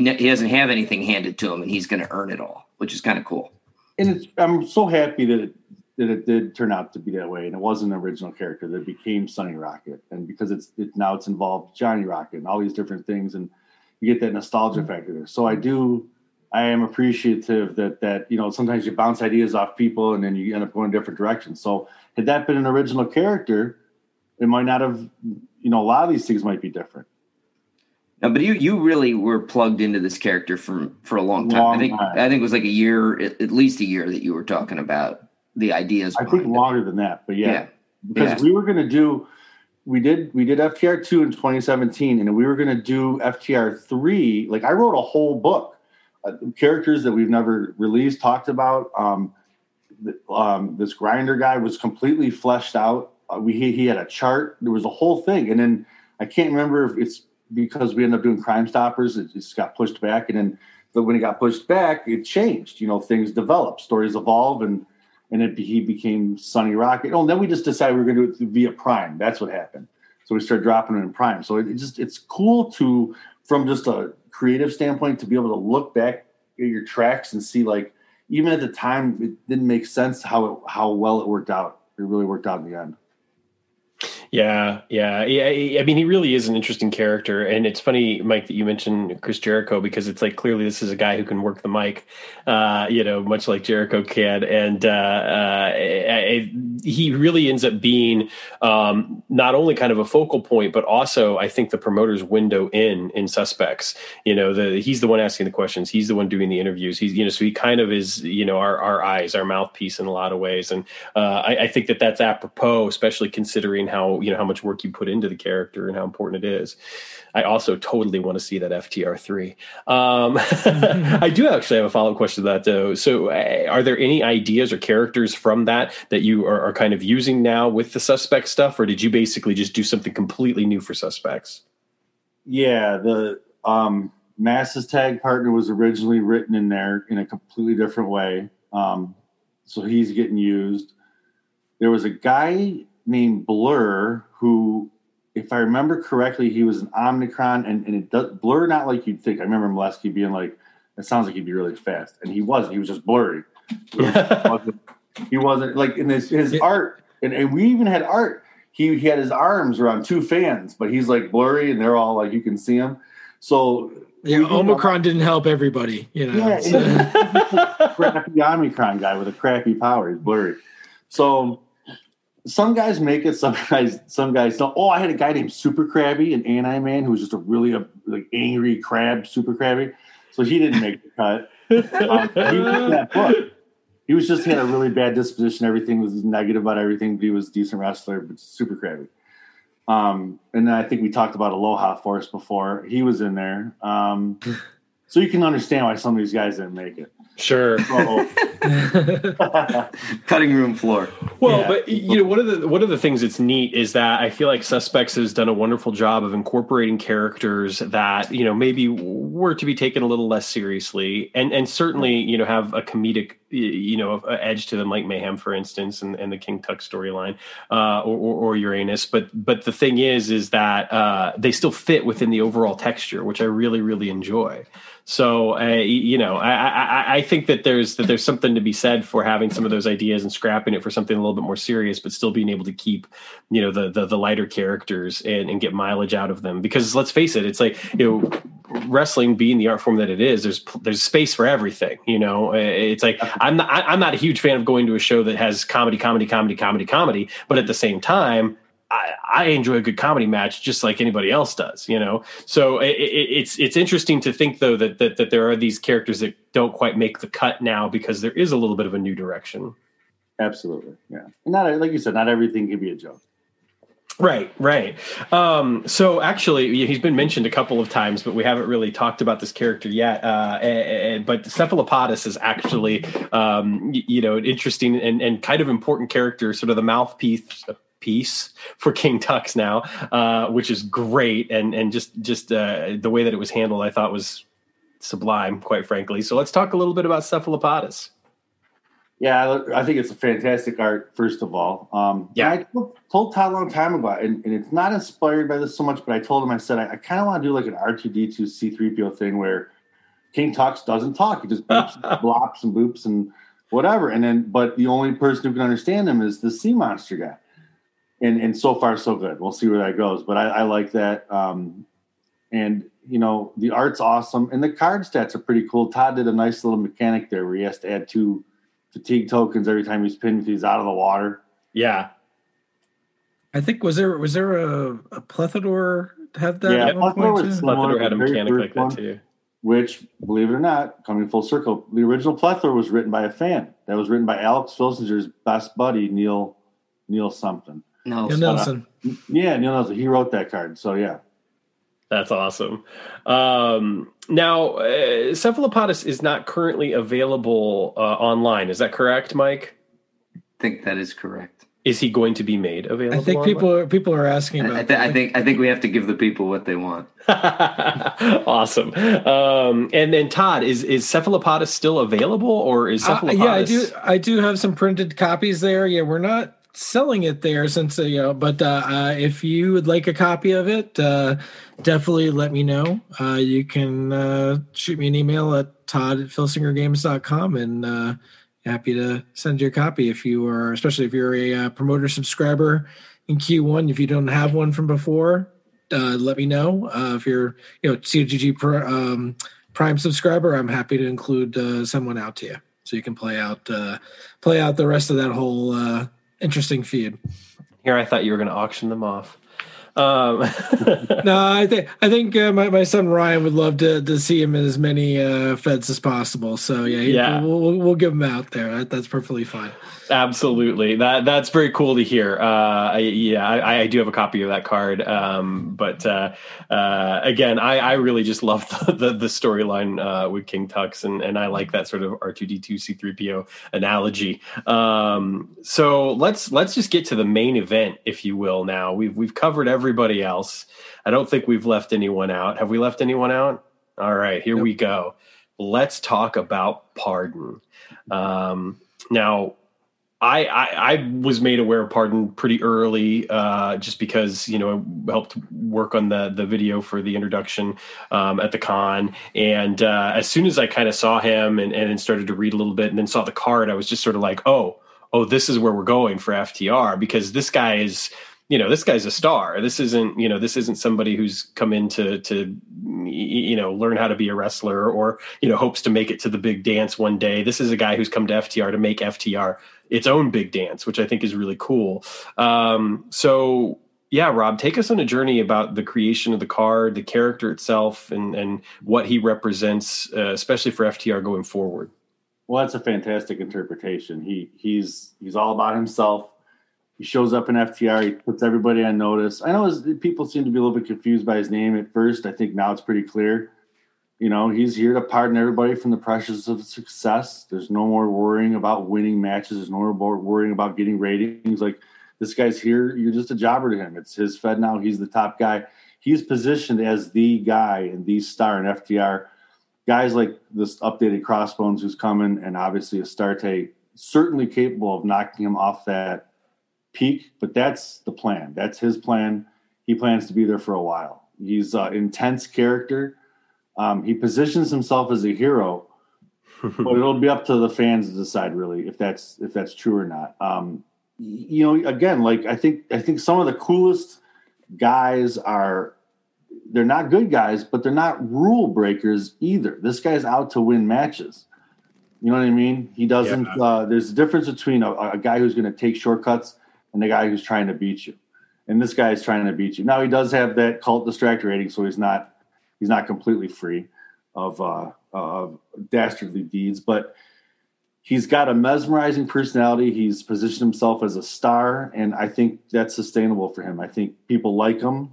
I know I really like him. That art is just knocked my socks off when I saw it. It's just incredible what Werner can do. I actually have I'll have to show it sometime. I have a version of Pardon without the fire before the pyro. And it's really cool. Everything looks different. All the creatures are different colors and stuff like that. Oh, wow. Yeah, and it's not as dynamic as the fire, but Werner always does it. So give me like two options. And I'm like, oh my God, they both look so good. But in the end, I had to go with the fire one, being from Brimstone. But yeah, that's the one we went with. Here, I'll show you. Here, I got it on my phone. I'll show you really quick if I can pull it up because I think I got it. Yeah, I'd love to see that. See if I can get it. Where am I? Right there. You can kind of see. Oh, that. Yeah. Oh, yeah. Oh, that's really cool. Yeah, maybe we get another spot out of Todd and release that card one day. We'll see how that goes. Why not? Brian will be 12 cards per quarter pretty soon. A special edition. I mean, hey, I'm not going to complain about that. That's the feud, man. Him and Crossbones, like that's when I leave the FTR. That's going to be the top feud there. There'll be all kinds of stuff going on, but that's, if not the top, right there. Those are the two guys, and we'll see where it goes. We're going to have to get a mute button here so I can just press it when Rob starts talking about extra cards. What? All the promoters are salivating at the prospect. I'm going to have to, I'm going to have to get you a muzzle like I have one for Chad. It's going to be... So I want to come back to that, Rob. But before I do, I definitely want to get Mike and Todd's opinions and kind of reactions to Pardon. Mike, I'll start with you. You know, what were your thoughts about Pardon? And I know that you and Rob have, you know, in general, kind of worked, closely on things or bounced ideas back and forth. So I'm just curious about like maybe when you first heard about the character and how the character might have changed or grown since that first. Actually, this is one of the characters I think. You know, Rob had a pretty good feel for what he wanted to do with him right from the start. I mean, I didn't, you know, sometimes Rob comes to me and says, I'm thinking about this, but what do you think? Should I go this way or should I go that way? This was a character. He was like, I really like this idea. What do you think? And so I had to say I liked it because he'd have been upset otherwise. But no, I mean, I think it's a really compelling storyline. I really like the idea of a guy, you know, kind of coming in from the outside. And I mean, I'll say I have somebody in this archetype in Future Shock with Mr. Centra, right? So who kind of has this, hey, I'm the dude. Don't worry about it. I got you, people. You know, like, you know, now he's more of a heel than Pardon is. I mean, Pardon's more, I'd say, arrogant, but not necessarily bad. You know, he's just, you know, a bit of a jerk. You know, in terms of he's condescending, but he doesn't break the rules. Whereas Mr. Centra's, you know, kind of a little bit more fast and loose with certain rules. So I think that's, you know, it's nice when you can kind of hit an archetype, but not like make it like something else that's been done before. And I think and I like the whole concept of, I mean, that was something, the cult following was something that was there pretty early on, if I remember. And I like that, you know, he's not asking them to interfere. They just love him so much that they do. Exactly. And that's the kind of, you know, that's, again, he's not being like, hey, come on in the ring, like, you know, motioning to the back or something, you know, calling his stable out. They're just so dedicated to him that they do it. And I think that's just kind of a neat little unique thing about him that makes the character really compelling. He's like a rock star, and those are his friends. And they follow him everywhere. They follow him from town to town. Well, not town to town, but galaxy to galaxy. It's awesome. It's easy to visualize too. Honestly, there's something about it that does make a lot of sense, and it jumps off the page. Todd, what were some of your thoughts, and kind of, you know, from your particular realm, especially when it comes to, you know, the COTG side of things? You know, when you see these characters for the first time, are there certain characters that just kind of pop to you, and was Pardon one of those characters? And, you know, kind of talking a little bit specifically about your role, you know, in the company and what you do when you get those creative pieces, you know, what were your feelings on Pardon, and how does it compare maybe to some other characters that you've seen come down the pipeline? Well, yeah, I mean, I really thought the backstory was really compelling. Before I ever saw the art, I thought that the character sounded really, really interesting. And then seeing the art just really kind of popped. And for some reason, he kind of seemed to me like a, you know, hardcore demon fighting Danny Havoc from the future or something like that. I mean, maybe not quite the same disposition as Danny Havoc, but just kind of like, you know, just really gritty but has that cult following. I absolutely loved it. But I think this is one where the art, you know, came out. I was like, oh, right. That's the man. So, and I guess within my role here, I mean, I'll chime in once in a while, but a lot of times I'll kind of let people kind of, you know, any of the creators, especially on the champion side, kind of go. I mean, I'll chime in here or there, but, you know, I think with my role, I don't want to impede anybody. You know, I kind of want to see what creativity people come up with. And, you know, Rob is one of the most creative people I know. And, you know, this is a great character. I know he had a great feeling about, you know, put a lot of thought into it and really kind of resonated. And I think this is one that's going to get a lot of people liking him for a long time. What's cool about what you just said, he's not inspired by Danny Havoc, but what he is inspired by is independent hardcore wrestling. Yeah, exactly. In general. Yeah, in general. Yeah. I don't even know the names of the feds, but the ones, you know, the exploding barbed wire. Yeah, like a CZW and stuff like that. It kind of seemed like almost a CZW kind of guy. Yeah, that kind of thing. That low, underground, gritty, like you said, gritty. So again, this is what else makes this guy interesting. He's not a rule breaker, but he's a hardcore wrestler. So he's violent. You know? And there's just so much about him. I think can go in so many different directions. There's so many different feuds. I want that lifelong feud with Crossbones, but that, you can feud with more than one guy in your career. Oh yeah, for sure. And I think that he's got the potential to do that, to have, especially because there is something about the character that, he kind of is coming off as a baby face right now, but he certainly has, there's some attributes that would paint him as a heel. And so, it would match him up well with anybody that he steps into the ring with. And, his fighting style, I love the way that he statted out, really kind of builds off from being this very, kind of gritty, not so honorable, fighter with, slaps and bites, etc., to then, getting into the strikes and the kicks and the punches, and then gets into these big moves. Like you got the springboard DDT and then those two finishers, which are really cool. So I love that progression of moves as well. And I think that, it especially like you're saying, those indie, hardcore guys. There are a lot of guys out there right now. Nolan Edward is a guy that I just recently was exposed to through the WrestleMania weekend shows on IWTV. And not that Pardon necessarily reminds me of him or even vice versa, but he can wrestle. The guy gets in there and he can wrestle, and then you'll see him in a death match, getting thrown on light tubes, and then you'll see him in one of those worked shoots where they're throwing, not necessarily legit punches, but they're also not throwing, worked punches either, and slamming one another into the sides of a cage or down to the mat. And I think that Pardon, can fit that role, that kind of, that kind of wrestler very easily. Now, Rob, one of the things I wanted to get back to, you've mentioned a few times the idea of this story getting to a certain point, and then, you kind of saying goodbye to it. And I'm curious because, you've got a character like Pardon, and you've got this storyline in motion, and without giving anything away or spoiling anything, is this a situation where you're going to tell your story that this is going to have a beginning, a middle, and end, and then, leave it open for promoters to do with what they like? Or is this one of those things where, your intent is to maybe leave some things unfinished, so to speak, maybe leave some threads dangling and have somebody else maybe come in and run with that for a while? With Pardon, there's some things I'm going to wrap up, and there's some things that are going to be left open. I like to do a little bit of both. But that, I'd say Pardon falls into the leave it open category for the Okay. Interesting. Yeah. So now that we've kind of gone through the roster, we've talked about each individual character, and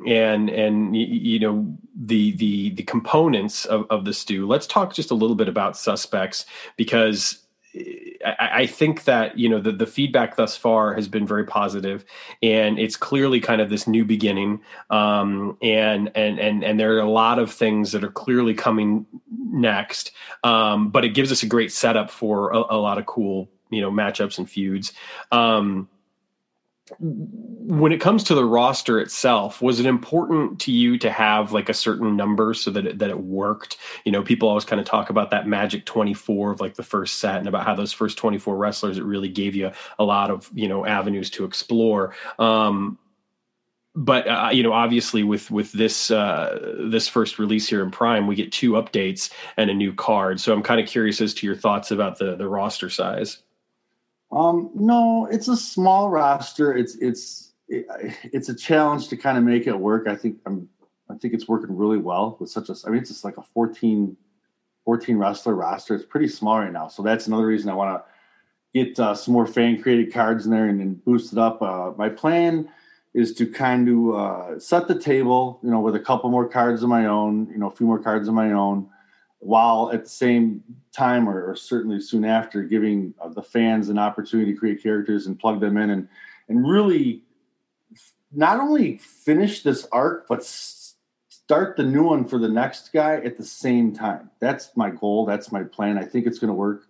I've written all my notes down. Q3 is not written. The book's not written completely yet, but the notes are there. And I always plan ahead, and I kind of know what I want to do at Q1. And I think everything's originally we were going to do this. And I say we, I mean, Mike and I was going to stretch this out to, I've been talking about retiring for a while behind the scenes. And I told Mike I wanted to stretch it out to 2026, 2024. I was going to do a Chronos. I was going to do part 2 in 2022 and part 3 of Chronos in 2024, and then quit. Not quit, then retire. So, so I basically have a good plan in place, a nice little map in place. I think I can wrap this up in Q1 2022, and then kind of hand the reins over in Q3 while kind of like assisting and kind of getting it going, helping the creators of these, because I think that's when we're going to do the fan contest is in Q3 2022, whatever. So kind of like, a nice little transition period. That's the plan. That's what's in the notes. Nice. I just want to take an opportunity. Usually I get to kind of ask all the questions, but I want to prep Mike and Todd here before I ask this next question. I want to give them the opportunity to ask you a couple of questions, do some of the heavy lifting.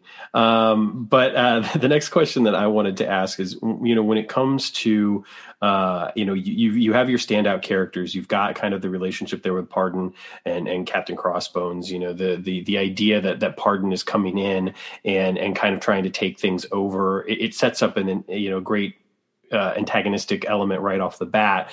How did you kind of position the pieces below them? And you've got your headline feud, and clearly we see how like the King Tux Mayhem stuff plays out and what Uranus is doing and all that sort of stuff. But like, how did you kind of position the rest of it to make the pieces fit? I just wrote it. I just write stuff, and if it's good, it's good, and if it's not, I scrap it and rewrite it. And it's so few characters, and I already knew ahead of time, like I said, what I want to do with King Tux and Sea Monster and Mayhem, and a lot of ideas I have, and I think we all have. You're just waiting for the right opportunity to execute them. So it wasn't really too hard to come up with ideas. Like I said, I knew I wanted to do something different with Swerve. I knew I wanted to advance the Anti-Men. I knew I had this idea for this tag team partner for Mass years ago. I had this idea for this do-it-all commissioner, wrestler, interview guy, and now so it's just all these ideas kind of come together, and there really wasn't anything. I'm trying to think if there's anything brand new that I didn't have an idea for that I need to come up for, and I really can't. Maybe the vacant Swerve thing, because I really wasn't sure what I was doing with them. Mm-hmm. That was spontaneous. And what was really fun about that is they barely even talk. Swerve said very few things in his interview, and then Vacant doesn't even talk. So it was nice to get, being able to give something for everybody, just no matter what their personality is like. But so Q3 FTR Part 2 will be much more challenging because I am going to try to align everybody with a specific feud. And I think it's going to work just fine. And then there's obviously going to be this big storyline with all these. This is when the suspect story really gets kicked off, by the way. There's going to be quite a few suspects, and they're all going to have their reasons for being a suspect. And we'll learn about that in Q3. Well, nice. I think the other thing people need to understand with Rob is he is always thinking of ideas. Like, I will be driving home from work in the car. I'll get this phone call. I've got this idea. and then I'll get a call like that night and be like, forget it. I'm going to scrap that. We're going to do this. I'm going to do this instead. Like, he is constantly tinkering. I mean, it's like kind of like watching like somebody who fixes cars, like old cars or something like that. He's tinkering. He's always kind of going out there. He's like, nah, it's not running the way. I don't like the sound of that. Let's tune that up a little bit. So he's a tinkerer, I think would be the best way. There's not like a pure start stop to the process for Rob. He's always kind of evolving his I like bouncing ideas off people. Some people like to be very secretive and not talk about stuff, and I totally get it. I'm not like that. I think I texted Todd at 7:00 in the morning a couple of days ago with an idea, and he gets back to me at like 9:30, obviously. So,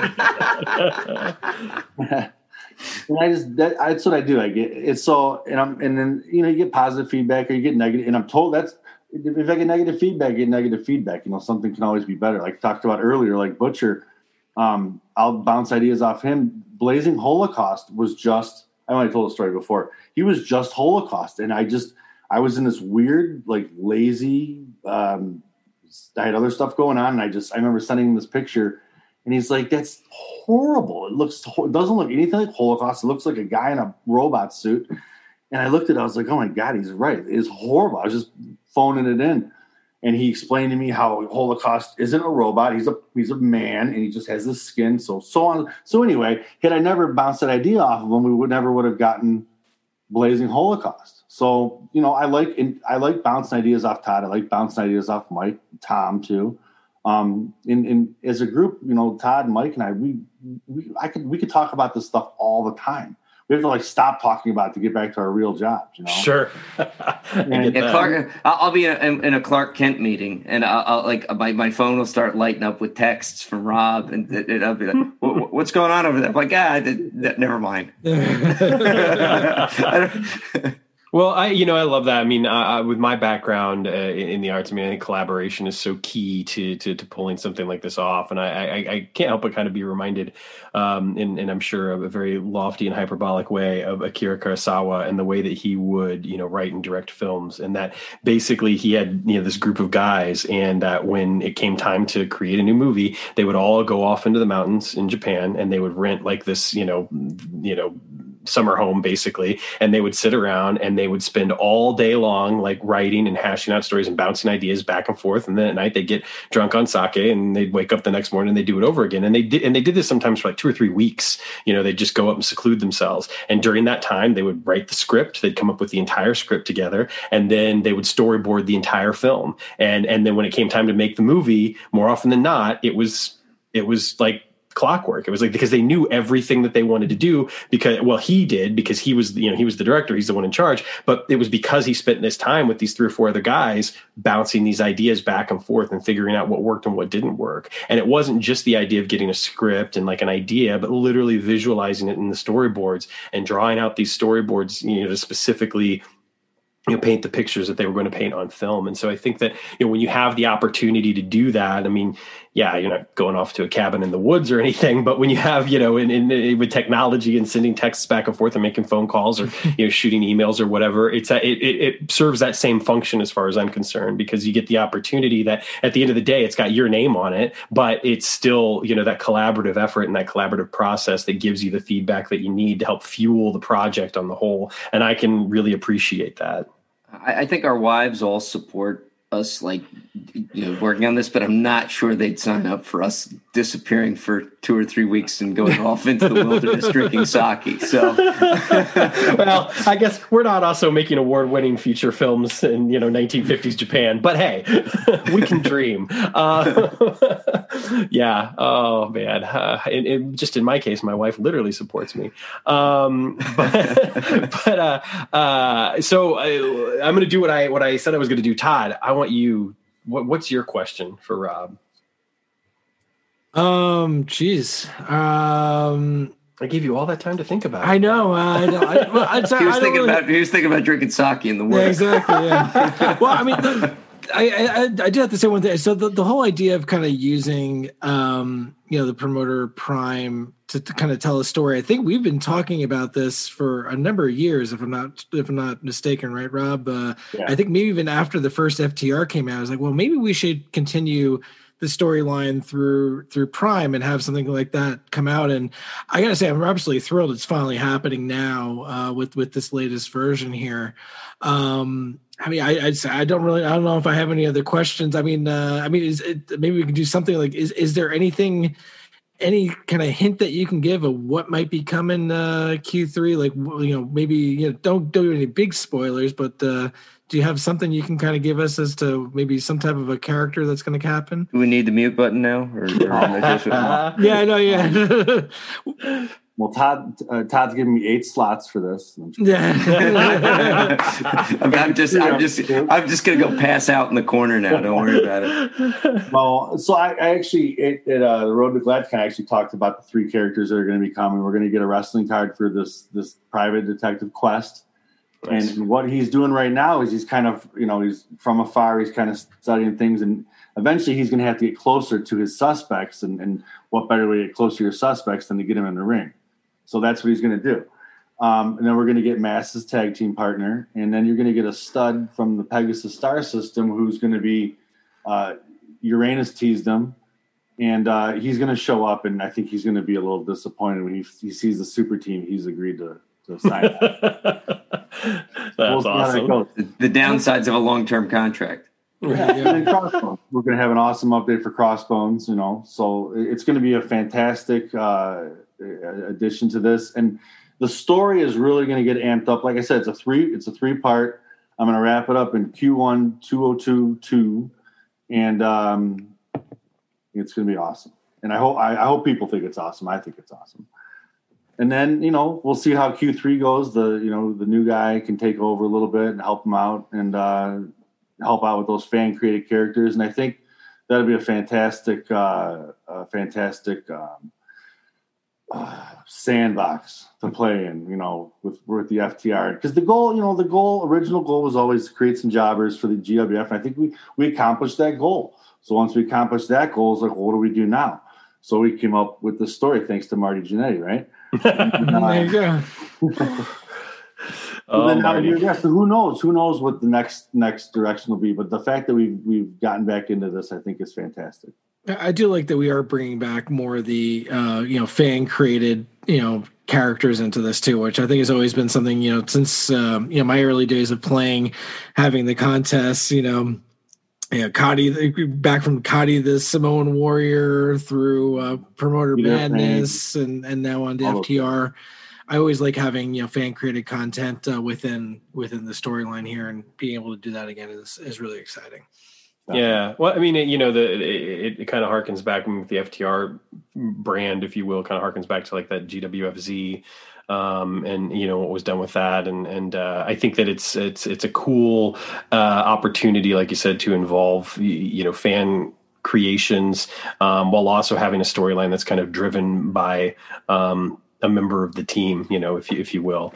Mike, what about you? Question for Rob. Well, I guess Rob's been talking an awful lot about retiring, and I take him at his word that that's what he wants to do. But I guess my question is, how do you retire from ideas? And does that mean I'll stop getting texts at 11 o'clock and phone calls at 8? Oh, I'm going to send you my Fed results every night. You won't even have to go to the message boards, Mike. Personalized. I would just write my Fed and do my stuff and my own stuff, and it'll be a real joy for me to see to see the next guy do with it, whatever they do with it. And I've had so many opportunities. I don't want to talk too much about this, but I even being able to do like the reimagined stuff, the war games, so many just generous opportunities, and then that's something else. So someone else will be doing that stuff now, and the FTR has been, I don't want to call it my baby or anything like that, but it was, I was lucky enough to be the guy who Tom chose to move forward on this project with many, many years ago. And I'm happy that it's living on. There used to be so much chatter on the board. People go, oh, you're going to do FTR. It's hard to do everything all the time. We work on this stuff all the time. And it's just, it's a lot of editing. It's not only is the creation process long, the editing process is grueling, especially with the big sets. And so it's been a heck of a ride, and I loved every second of it. And it's going to be fun to kind of just take a deep breath and take a break. And I'm content. I'm super content. I think that's the best part. And I'm super busy with all kinds of other things outside of the game. So that's another reason. And it's just going to be fun. It's going to be fun to see the next person. Cause like I said, Osk, Ashby, Mike, Todd with the indie stuff. I used to do the indie stuff before Todd did. I used to do Chikara, ROH. Like it's so I've been given way more opportunities than I ever could have dreamed of. I'm thankful for them all. And I get to do this whole Chronos thing and wrap it up, and I'll be even more content when that's done, because it's a lot of stuff, and it's nice to get it out. Will I ever stop with ideas? I don't know. I mean, I'm a wrestling fan. I don't think any of us ever stop with ideas. And I'm a Filster Games fan. I don't think Filster Games fans ever stop with ideas. Look at the board. Yeah, true. True. That's a great point. You kind of mentioned having having all of the all the projects and just kind of making space for all that. You can't do everything, and sometimes I'm in awe of the promoters who have like the 4 or 5 feds going at once and posting results and everything, and I'm just sort of like, man, I'm lucky if I can keep 2 going at the same time, much less keeping like 4 or 5 and paying attention to all of the many opportunities that we have to play out there.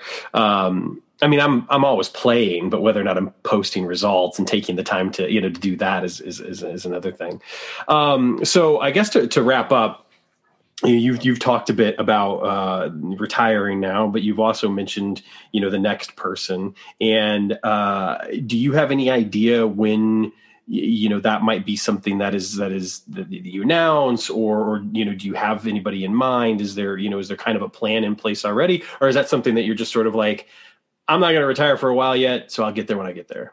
No, I think it's a good time to drop our final bombshell that I teased earlier, because I do have someone in mind, and I have talked about it, and talked to our very own Todd. Todd has been part of the game for a long time, and he certainly would do a fantastic job. But we need a little bit more help there, and whoever this person would be, they really needed to be like a Sonny Rocket, someone who's familiar with independent wrestling, someone who's into the game, and someone who, we can really trust with this. And I couldn't think of anybody better than you, Sam.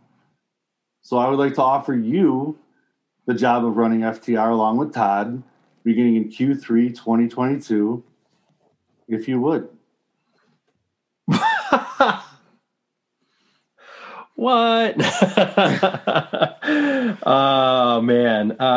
Yes. Yes. Thank you. That is unexpected and awesome. I'm a little verklempt. I got some goosebumps. I got the feelings. That's awesome, man. Yeah. I would absolutely love to do that. And I can't thank you enough. This is, we got you. The most unprofessional that I've looked on a podcast in a long time. So it's awesome. We've been trying to do this, like find a way to get you off your game for months now. Well, success. Thank you. Wow. That's incredible. I do not know what else to say other than thank you. And that's awesome. Thank you. Thank you. We've become friends over the past year or so, and you're dedicated to your craft. I admire your work. And I know that the FTR would be in good hands with Todd and good hands with you. So it's an honor, to be honest with you. Well, thank you so much. I'm really looking forward to that. I love working with you guys anyway. I love working with Todd and Mike, and any opportunity that I've had to work with you has just been so simple and so easy. And it'll be exciting. Well, hell, I guess I better get to work. Well, expect something on my desk tomorrow morning. I'm just going to hand things over to Todd then to kind of wrap things up while I sit here and try to figure out what the hell to say next. Well, I'm very excited I guess creatively, I mean, I've done a couple of things here and there over the years. So being able to actually create something within the Champions of the Galaxy universe. And I kind of, again, like having, input from fans as well. So being able to kind of coordinate that with kind of finding a way to, tie everybody together into a cool storyline. Very exciting. So yeah, definitely looking forward to that. So thank you for thinking of us, Rob, on that. We'll do our best to make you proud there. Thank you guys. And we'll do a transition period in that Q3. Sure. We'll get all those fan made cards and I'll show you how the process, but it's fun. It's so much fun. And it's these smaller sets. It's not a lot of grueling work. You're going to love it. Cool. It sounds fantastic. I expect my first call tomorrow at 7:00 in the morning. Got it. Well, that is super exciting, obviously, for me. Hopefully we'll be able to do something that's exciting for everyone else too. But in the meantime, we've got Q3 this year to look forward to, which, all the cards have now been announced right here. Well, no names and stuff of everybody, but at least, yeah. Well, right. We don't know Mass's partner's name, but or the Pegasus stud. But, I think that one of the things that I certainly wanted to be able to do when we did this was to cover all the characters and to get in depth a little bit about the process of Suspects and kind of, where you wanted to leave it and where you wanted to take it. And hopefully we've been successful in doing that. Obviously I look forward to hearing what folks on the boards have to say, and catching up with some of the feds that have been run. I haven't had a chance to read a lot of results lately, to be completely honest, but I'm looking forward to getting back to doing that. The only other thing that I really have to say at this point is just thank you so much, Rob, for taking the time to join us tonight and go over all of the characters, literally from day one through to the latest characters, and give us an idea of what's next, because I think it is very exciting. And FTR, much like the CWF and much like Kronos, gives us just an alternative, something different. And going back to kind of what Mike brought up earlier when he brought up Jericho, the idea that when Jericho was talking about AEW on that Steve Austin Broken Skull Sessions, a lot of times he wasn't talking about it as being like, we're here to put you out of business, like Bischoff and WCW in the 90s, but much more is like, we're just here to give people something else to watch if they want. It's like, if they're not into this anymore, then here, we've got this for them. And I think that, I used that analogy before even I Road to Galacticon, and I think that FTR really helps to fill a niche that, wasn't quite there before its existence, which is true also of Kronos and the CWF. You've got your flagship in the GWF, but it's also really awesome to have all these different things. So thank you very much for joining us and going over all this tonight. It's been a lot of fun. Thanks for having me. I love it. Yeah, absolutely. So Todd, let's take it back over to you, sir. What do we got on tap for next week? So, last night I jumped in with the Uncharted Territory crew, and we did a big draft of color Legends of Wrestling. I think we talked a little bit about that at the Road to Galacticon. So I joined them and acted as a commissioner for the draft. I was booed at the beginning. It's very interesting going through some very different picks than I would have made. So I think, we're going to do our best and kind of, next week and take a look at that draft and everybody in Legends of Wrestling and kind of break down the draft and kind of give our thoughts on everything and what we kind of think that Chad, Corey, Tim, and Stu might have in the works with these promotions that they are looking to do in the future. So should be a fun little breakdown of everything going on there. Yeah, I'll have to put my acting boots on, create a character. Really go full bore on this thing. Yeah. You're Mel Kiper Jr. of the draft there and breaking it down. Mike, you'll be joining us for that one, right? As of right now, I haven't been kicked off. So, yeah, I think so. All right, awesome. Well, you never can tell. You're mercurial that way. Sometimes you're here, sometimes you're not here. No. Let's face it. The only time you haven't been here is when we interviewed Dylan. That'll be a lot of fun. I'm looking forward to that. Obviously the Uncharted Territory guys have been doing a lot of cool stuff. Their latest episode they dropped was actually about the Major League Baseball season coming up, which I haven't had the chance to listen to yet. But I'm looking forward to, I'm a Cubs fan, so I'm prepared to have my heart broken this year once again. We had our moment a few years back, so it's done. It's over with for the next century, but that's okay. And you'll be able to tell your grandkids you remember when. That's right. So we've got some other cool stuff coming up. We're going to do a promoter spotlight in a couple of weeks, I believe, as well, and then we'll have obviously more cool things on tap that we'll get back to real soon.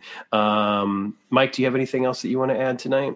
I'll have probably another teaser to talk about on for the Future Shock release, and hopefully our friends in exotic Denmark are enjoying their eggnog, and our fans over in the Philippines are catching this at a good time. So Absolutely. And I will say also shout out to a couple other countries that have joined us the last couple of weeks. Poland and Italy have also made the tally there. So still waiting on our German friends to join us. Still not sure why they haven't joined us yet, but hopefully pretty soon. Hey, as long as we're being heard on the Baltic, that's a good thing. That's right, exactly. As long as we've got my Irish brothers and sisters, I'm taken care of. So, well, thank you everyone for listening. It has been an incredible time here on Roll Up, and we're looking forward to coming back at you next week with our crossover episode with the Uncharted Territory fellas, breaking down the Legends of Wrestling draft that our own Todd Jerschel was the commissioner for. Also, give a shout out to all of the great creators and promoters that are posting things on the boards and doing unique and creative things. I'm going to give myself a shameless plug. I'm getting ready to drop chapter 2 of my Kings Road 90s All Japan retrospective podcast as a part of my King of Pro Wrestling podcast, probably before you even listen to this. It'll be out there and available to listen to. It's been a long time coming, and I'm excited to kind of get that project restarted. So chapter 2 will be available wherever you get your podcasts. You can follow me over at KOPW72 on Twitter. I'm also Tiger Samurai on the boards, as most of you know. Hit us up. Let us know what you think. Feel free to give us your criticisms and your hate mail, as well as your praise. We thrive on both. We keep talking about Chris Jericho, so we'll just take it back to him. Like he said, we're just looking for the airtime, baby. On that note, I think we're going to get out of here. Rob, thank you so much once again. We really appreciate you joining us, and you are always welcome here on Roll Up. Thank you very much. Appreciate it. Yeah, I'll be buzzing for the rest of the night. All right, Todd, Mike, should we go home? Let's do it. All right. Take care, everybody.